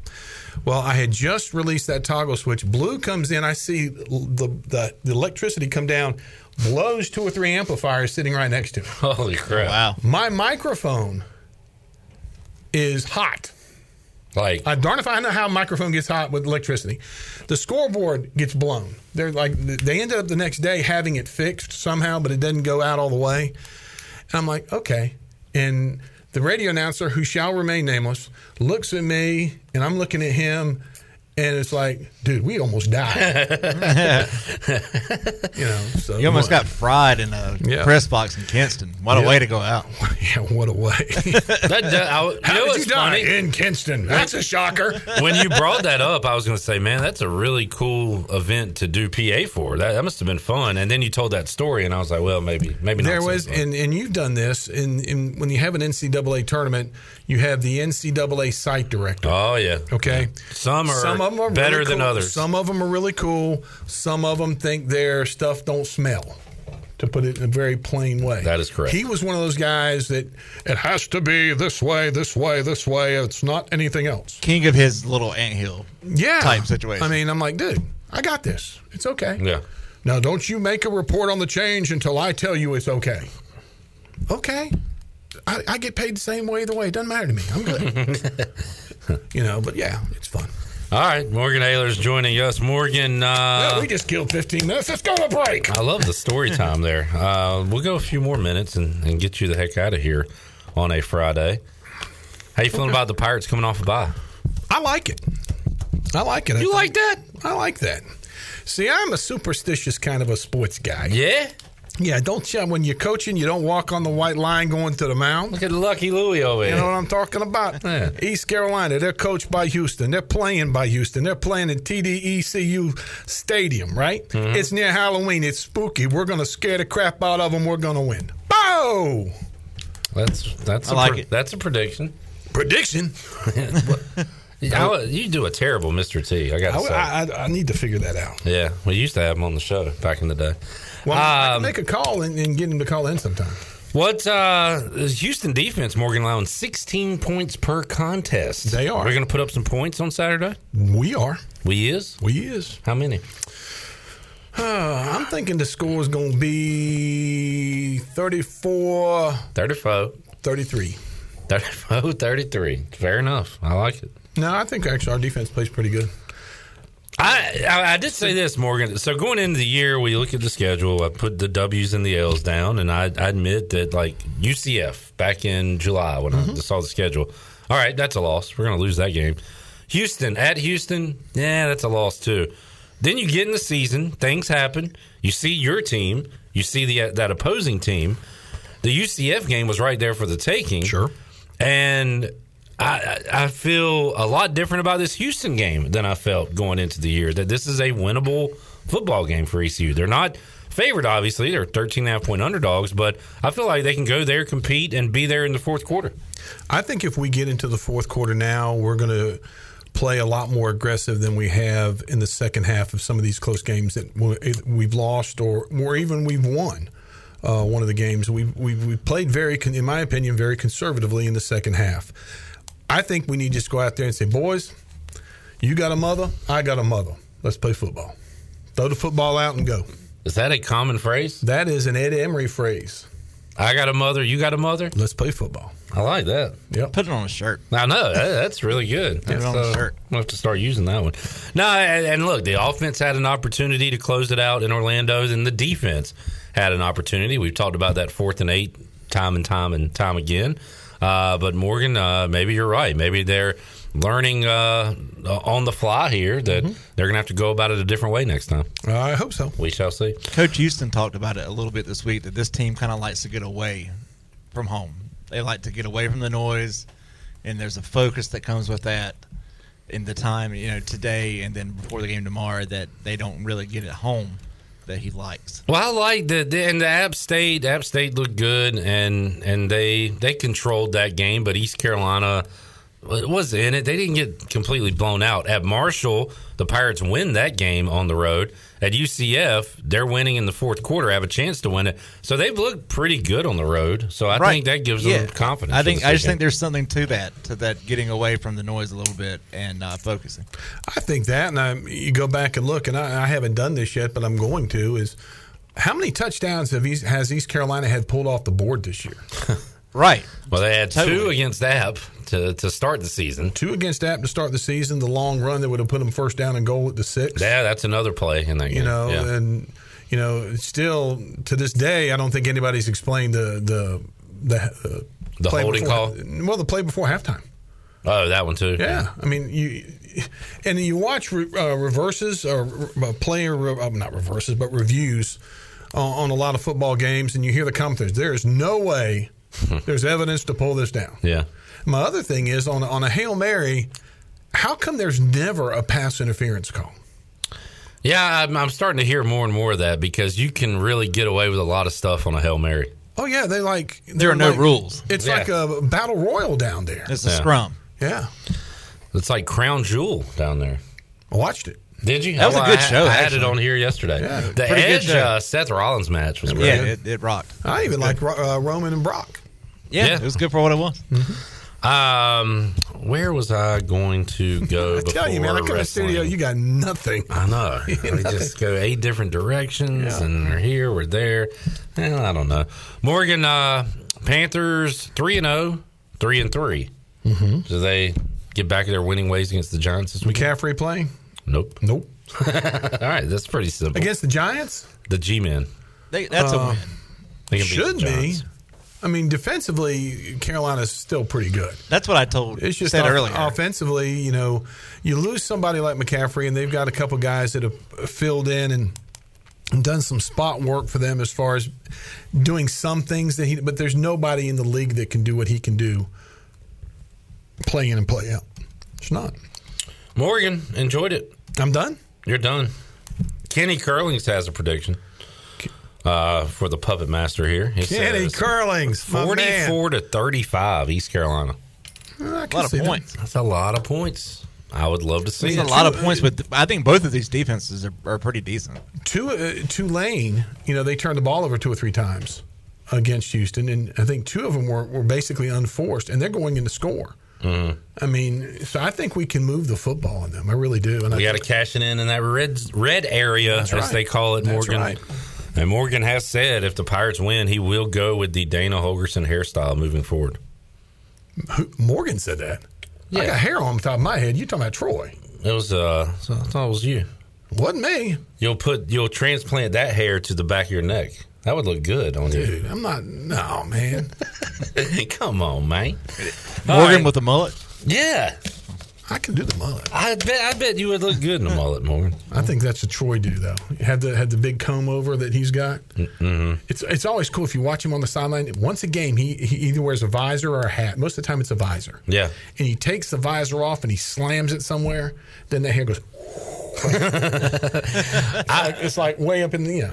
If he didn't take the visor off, I swear it looks like the hair on the back comes with the visor. Right, it looks like a kid. Like it's all one piece. It's all in one. But it's not. It's not. It's his. All right, Mork. Thanks, man. We'll see you at 6. I guess you're going to hang around. I guess I got to. I'm kicking me out. No, you're going to be all right. I know you will. Shirley, let's make somebody a winner right now. Booty, booty, booty, booty, booty everywhere. Booty, booty, booty, booty, booty everywhere. Yeah, boy. Missed that, didn't you? What song are DJs like DJ Captain Morgan playing now to get the crowd hype? What's the go-to? Whatever pays the rent. Whatever they say on their preference sheet that they want to hear. There you go. Good call. All right, 317-1250. Shirley. Caller number 12. Caller 12 is a winner. And man, a great prize you shall receive. A Bud Light Seltzer Fall Flannel Pack. That includes Maple Pear, Apple Crisp, Toasted Marshmallow. Yes, ladies and gentlemen, you can have the guiltiest of all guilty pleasures, pumpkin spice. Dust off your leather boots, find your biggest scarf, and start practicing your leaf-throwing boomerang moves because fall is here. You can have all that. Bad for a first read, isn't it? That was a lot better than I've done on my 8 times reading that. Bud Light shirt, koozies, and a large 2-topping pizza from Domino's that can all be yours. We'll be back after this.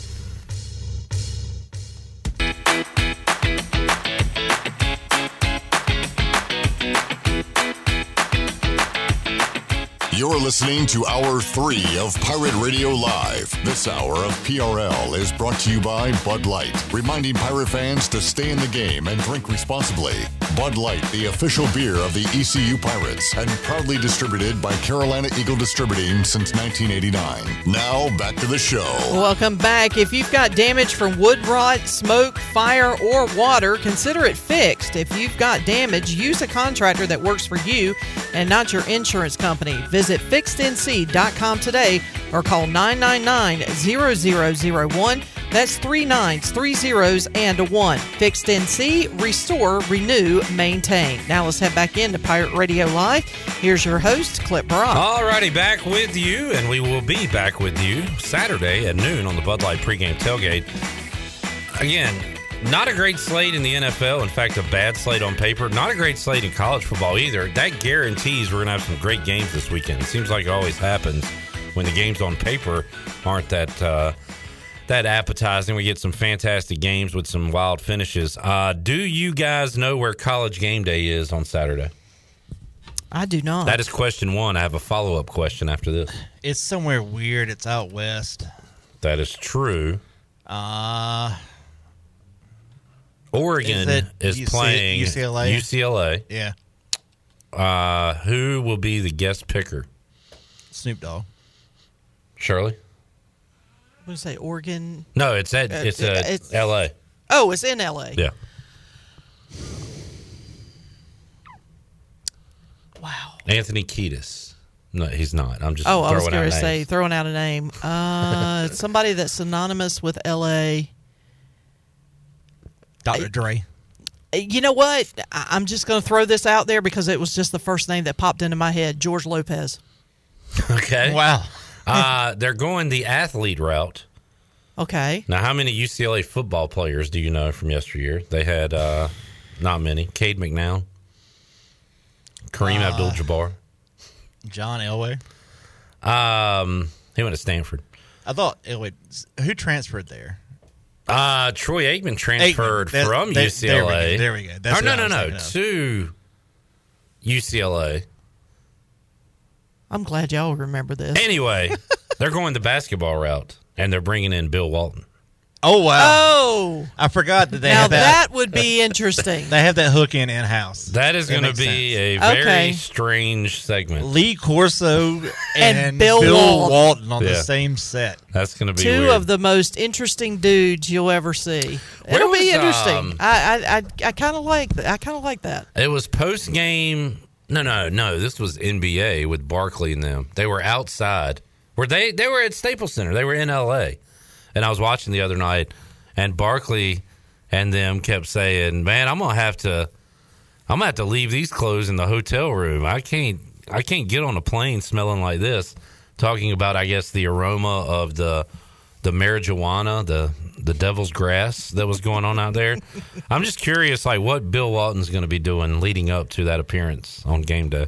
The question is, will he be wearing some sort of tie-dyed something? I'm going to say yes. Either tie-dyed or Hawaiian. I'm going to say a Grateful Dead tie-dye shirt. Yeah, that's what I was thinking. All right, so Bill Walton coming up on College Game Day. I would have never guessed that one. Also, can I just say that I need a break, and I'm getting one tonight. No Braves tonight. I'm exhausted. Like, sure. Forget the players. What about the fans? What about me? It's been this 5-game run has been something. So somebody at Trivia that's not a baseball fan is not following it. They were going into the playoffs, and I said, well, the playoffs start whenever. And he said, oh, and then they last another 3 months. I'm like, no. You're thinking of other sports because this thing flies by. It does. Because you get one travel day, and outside of that, you're playing every single day. Yep. And it is, like, excruciating. Even though the last 2 games have kind of been blowouts. And Shirley, your series has been a wild one, too. You'll be back at it tonight. Yeah. I'm just glad I can chill tonight with no Braves. Steve Roccaforte, by the way, Astros fan, not going to the game tonight. He's unable to attend. But he did tell me he hopes it's Braves Astros because the Astros would have home field advantage in that series. What do you think about tonight? You got a good pitcher on the mound. You're going with Valdi, who's been awesome in the postseason. He right? has pitched very well, and we're going to need him to pitch very well tonight. It's win or go home. Our backs are against the wall. This is it for us. So we got to get our bats going again. I don't know what has caused our bats to go silent all of a sudden, but we got to wake them back up again. The Astros starter will be Luis Garcia. He is sporting a 45 ERA in the postseason. Say that again? 45. Okay. He gave up 5 runs in 2 2/3 against the White Sox. That included 3 walks. Against the Red Sox in the postseason, he gave up 5 runs in 1 inning. That included 3 walks. He likes to walk people and give up home runs. So there's something that in is your favor, Shirley. that's a good recipe for the Red Sox because we like to hit a lot of home runs and we love walks too. We just got to we got to get out of our own head. We can't.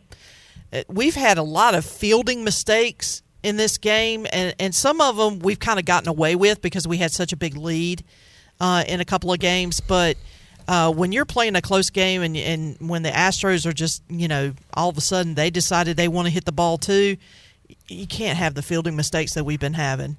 All right. Should be that series has produced the over, I want to say, in every game. Just runs, and more runs. Could be the same tonight. I mean, between the two championship series, there have been a lot of balls hit out of the park. Yeah. So, I mean, if you're a baseball fan that loves just watching them just swat the ball into the ether, then these championship series have been fun to watch. Which kind of goes against the grain because you think playoff baseball, you think dominant starting, you think pitchers getting into the 6th, 7th inning. That is not happening anywhere. No. And kind of makes me nervous that Max Scherzer's throwing tomorrow night, and we might see one of those for L.A. But anyway, let's get to the Fixed NC Live line. Maybe talk a little baseball, but get you ready for your football weekend with Brian North, who joins us today on Pirate Radio Live. North, how you doing? Well, I'm making it, Clippy.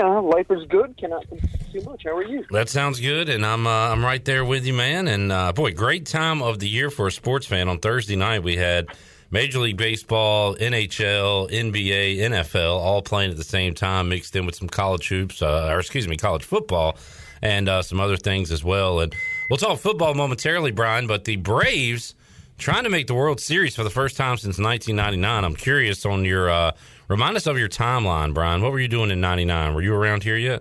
Yeah, I was in Eastern North Carolina. My first full year I got here in September of 98, so 1999 was the year Hurricane Floyd and hit us. And ECU had the miracle win against Miami and Raleigh, and the Braves were in the World Series.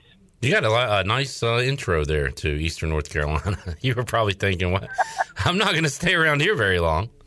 Man, it was a wild couple of first years, and there was a ton of great memories. But mostly, my first years were marked with death and bad things. And every athlete I felt like I covered was dying. James Stewart won the U.S. in 99, and he died in a plane crash. And a couple of Panthers, a couple of Hornets. It just seemed like everybody that I came into contact, not everybody, but, it was a really weird couple of years. Bobby Phills dying in a car crash. Yeah, I remember that, yeah. Fred Lane, the Panthers, getting shot and killed by his wife. Wow. It was some real crazy times. Sorry, folks. Didn't know we'd go down this road right off the top of the conversation, but that's where we went. How about this, Brian? A little inside baseball talk. I'm come from a family of farmers, and my parents' house is, 40 feet from my grandparents' house. And I'm about 5 minutes away from both of their houses. So, I kind of always thought I would be around here if possible, if I could make a living here.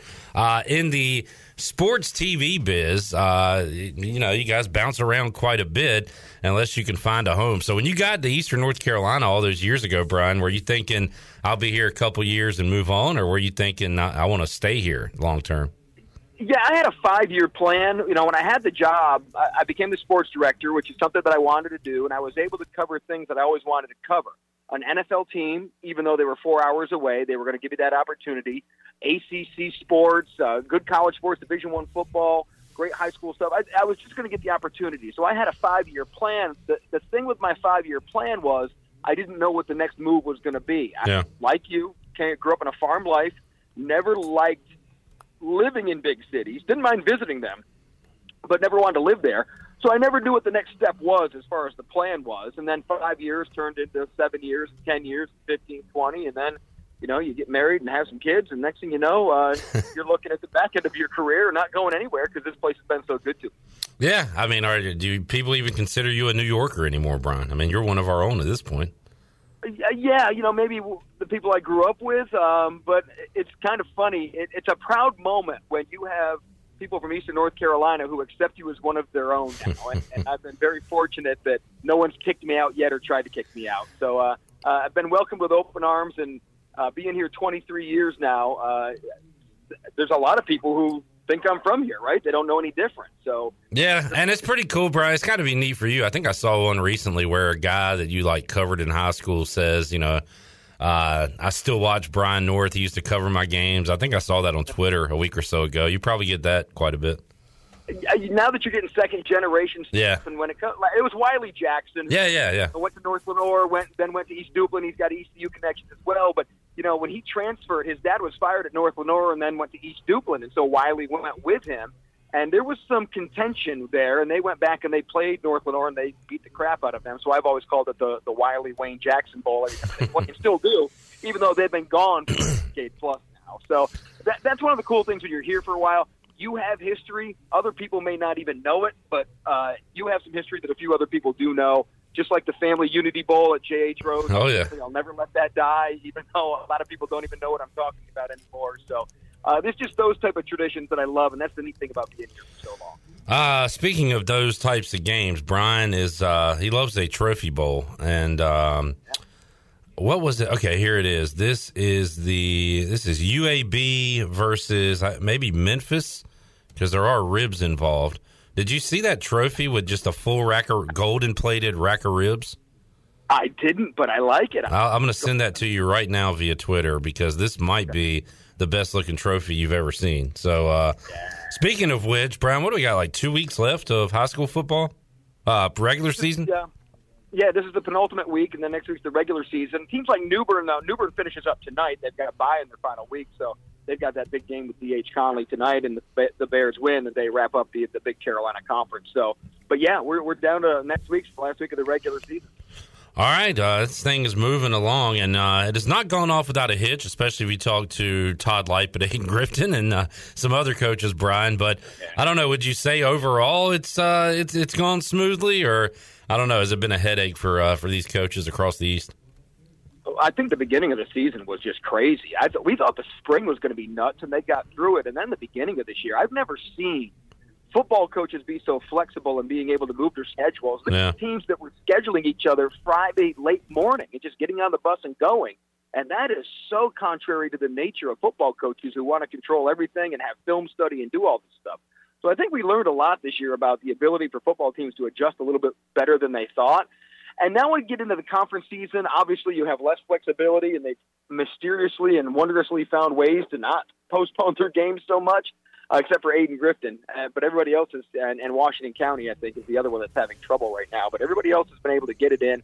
And I would say overall, I would count this as a successful season so far. Look, some things could still happen, but so far it's been a pretty good year. Talking to Brian North on the Fixed NC Live line. Pirates are 3-3. Houston Cougars are 5-1. Brian, both teams coming off a bye and will be fresh and ready to go for the game at TD ECU Stadium on Saturday.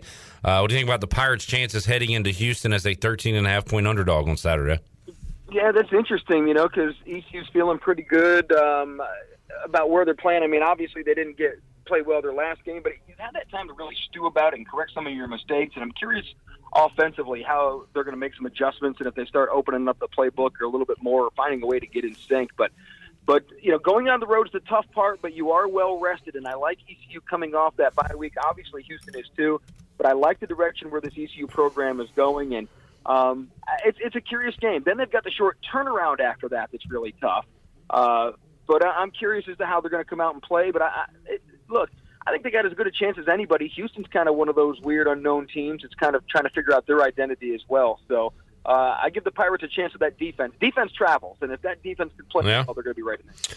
Brian, any thoughts on the new friends in the American Athletic Conference? I feel like it's Conference USA all over again. I'm calling it Conference USA 3.0, and especially if Conference USA folds, which now your James Madison Dukes look like they're potentially going to what, the Sun Belt? Like these Conference USA teams might be voting for the Sun Belt as well. So I don't even know if Conference USA is going to be a thing. So I like what the Sun Belt's doing better than what the AAC is. Yeah. The Sun Belt's trying to go more regional and get some of these regional rivals in, and good teams too, like good programs. They're soliciting JMU, and JMU for years has been interested in jumping to 1A from 1AA. And this could be the right invitation and the right time for them. I think they've kind of topped out at 1AA. I think they feel like they're recruiting pretty well. The only issue is they won't get as many transfers, I don't think, when they go up a level. But that, who knows in this day and age of the transfer portal. But I think they're interested. They're filling the stadium a lot more now. They're getting these top quality wins. I think, like App State, I think they're kind of ready. They feel like they're ready to make that transition. So. And it seems like the Sun Belt is the right conference to go to at this point. I like what the Sun Belt is doing. They've got some good teams that are quietly making their way and doing really well as long as they can keep some of those. Everybody's having the defection problem. But I like that better than I like what the AAC is doing and just trying to invite all these teams from all over the country instead of staying in a more regional concept, which I think could be a key here in the future. But everybody's chasing that TV money. That it is. Brian North joining us on the Fixed NC Live line. We are the unofficial station of the Wake Forest Demon Deacons. When we talked to Brian North on Friday, we're giving them a pub if nobody else is, but 16th in the country. Weird one here, Brian. They go out of the ACC for a week before they begin their gauntlet back half of the schedule and play at West Point against Army. They are 3-point favorites. This is a tricky one for Wake Forest.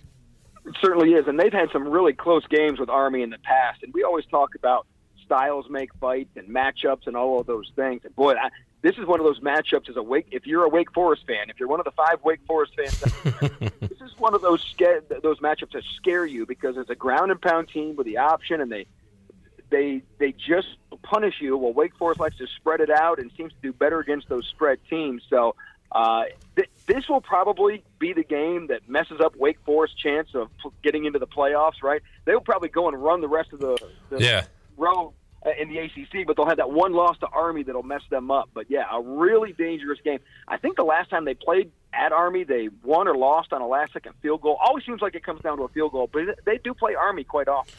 Brian, we every week also talk about when will NC State slip up. Sorry, Pac fans, but you're probably thinking the same thing at home because you've watched this team over the years.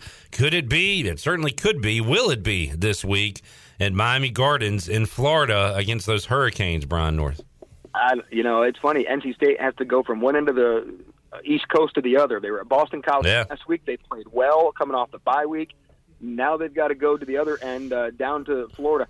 Miami's a curious case. I'm wondering if those guys even want to play anymore. And so this is one of those step-up games for Miami to find out if they're just going to cash it in or if they're actually going to step up and play. So if NC State can jump on them early, I think you'll see Miami fold like a cheap tent. But you let Miami in that game early, and they could cause you some problems. But I wouldn't be the game I would pick for NC State to stumble just yet.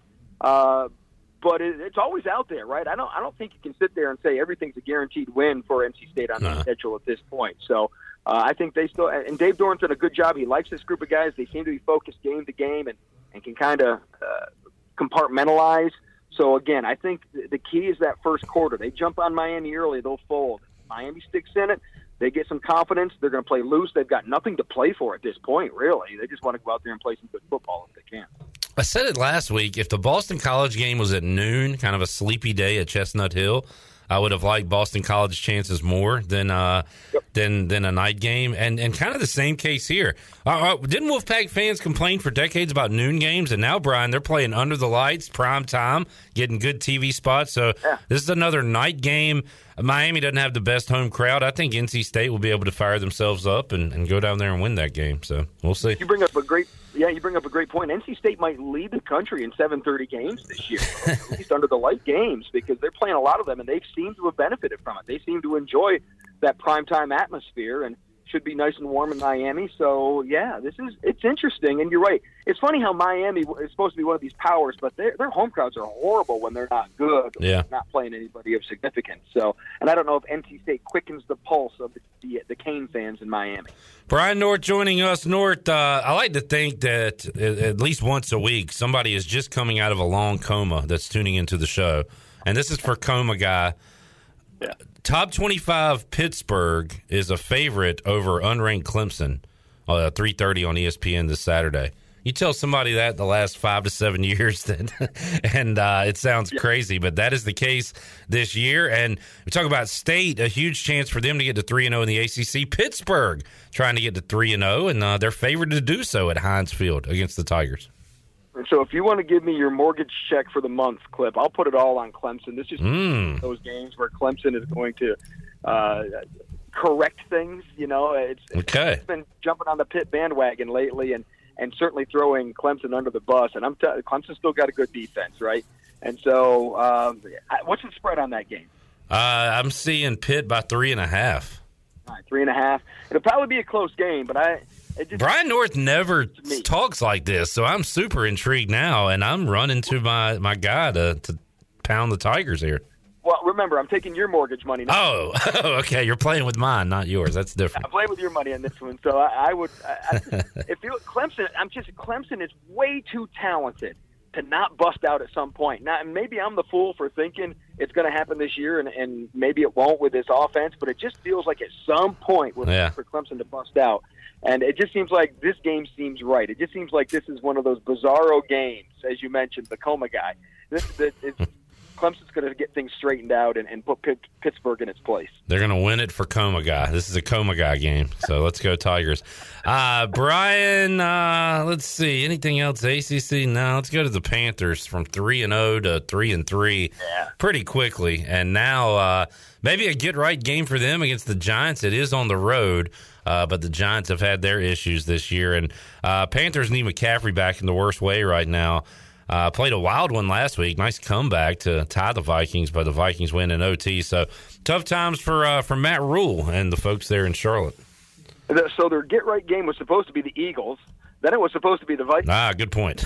We're running out of get-right games. Right?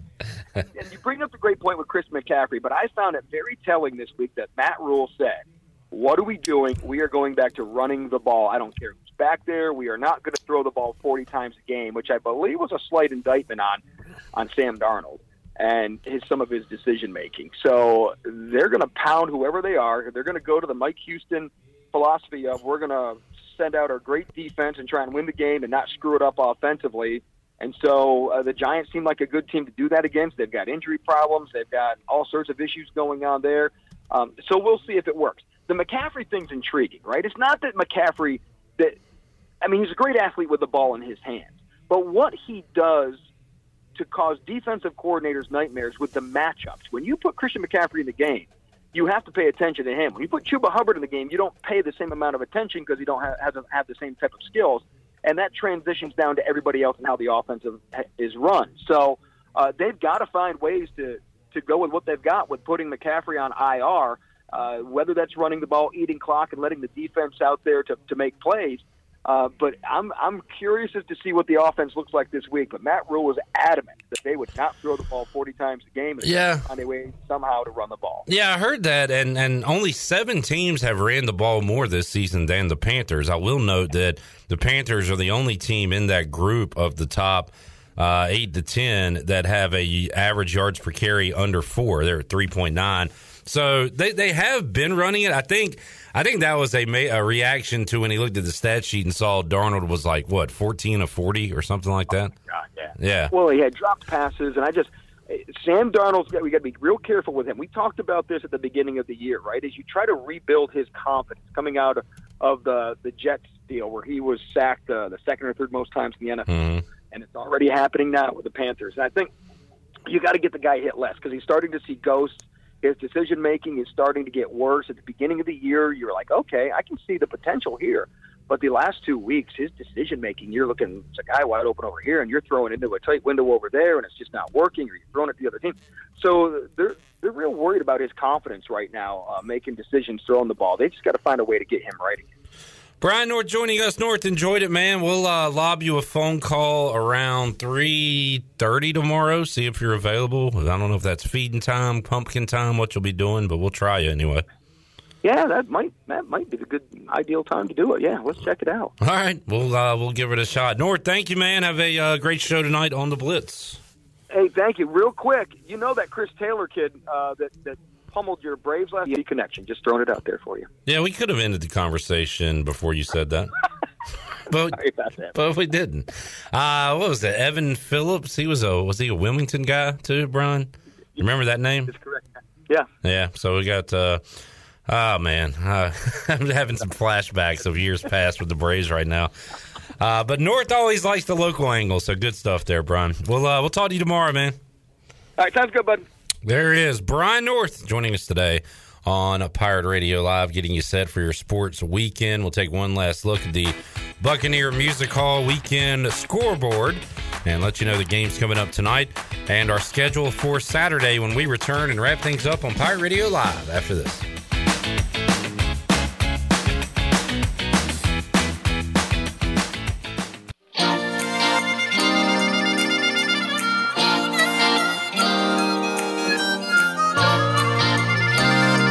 You're listening to Hour 3 of Pirate Radio Live. This hour of PRL is brought to you by Bud Light, reminding Pirate fans to stay in the game and drink responsibly. Bud Light, the official beer of the ECU Pirates, and proudly distributed by Carolina Eagle Distributing since 1989. Now, back to the show. Taking a look at your stock market report, the Dow was up 73 points and closed out the week at 35,677. The NASDAQ dropped 125 points, finished at 15,090. The S&P was down 4 at 4,544. That's your Wells Fargo Advisors financial report. For a personal look into investing, call Wells Fargo Advisors today at 756-6900 in Greenville. Wells Fargo Advisors, LLC, member SIPC. Now let's head back in to PRL. Here's Clip Rock. All righty, great sports weekend on tap, including East Carolina at Houston. We'll be with you at noon coming up Saturday on the Bud Light pregame tailgate. Game is at 4. Post-game show begins right when the game ends. We'll be with you on the U.S. Sailor fifth quarter call-in show. Coming up tonight, a lot of sports action. By the way, the Hurricanes are 3-0. They won last night again. Also last night, SMU 55-26 as they put it on Tulane last night. And I was unable to send my congratulatory text to Damon Magazoo because guess what? They blew another second-half lead. UNLV loses again. They have lost so many one-score games that it is it's quite sad, but it's going to happen soon. Coming up tonight, by the way, Middle Tennessee, like poor Blue Raiders. You never hear them in like conference realignment talk, and they're in the middle of Tennessee. They are just a big nothing burger. I think it's the triple name. Like you're both like it would be like if we were East Carolina State. Yeah, I think you're right. It makes you seem smaller. Just like UT San Antonio, if it was just San Antonio. San Antonio University? Right. University of San Antonio? Antonio? It would have some cachet to it. I agree. I like calling Middle Tennessee Middle. We're All playing right. Middle. What city are they located in? I know this. I don't. I got like 1 minute to remember. Murfreesboro? That is correct. Yeah. Boom. So they couldn't be Murfreesboro State. That wouldn't really work. Anyway, they play UConn tonight if you're interested. Memphis at UCF, Colorado State at Utah State, and Washington, Arizona is the college slate. Hornets in action tonight. They are on the road. They're 1-0. They play the Cleveland Cavaliers, and the Red Sox and Astros, 8 o'clock tonight on Fox. Game 6 of the ALCS. As we go to, as we leave you today, Southern Miss is moving to the Sun Belt, according to Pete Thamel. An official announcement coming next week. So there you go. The shifts just keep on happening. Belt. got funner. Fun Belt is fun. It is fun. I would love to be in that conference. That's what's going on the Buccaneer Music Hall scoreboard presented by Da Buck. We'll have plenty of scores and a lot of fun for you on Saturday at noon on the Bud Light pregame tailgate. We will see you then. So long, everybody. Thanks for listening to Pirate Radio Live, an exclusive presentation of the voice of the Pirate Nation.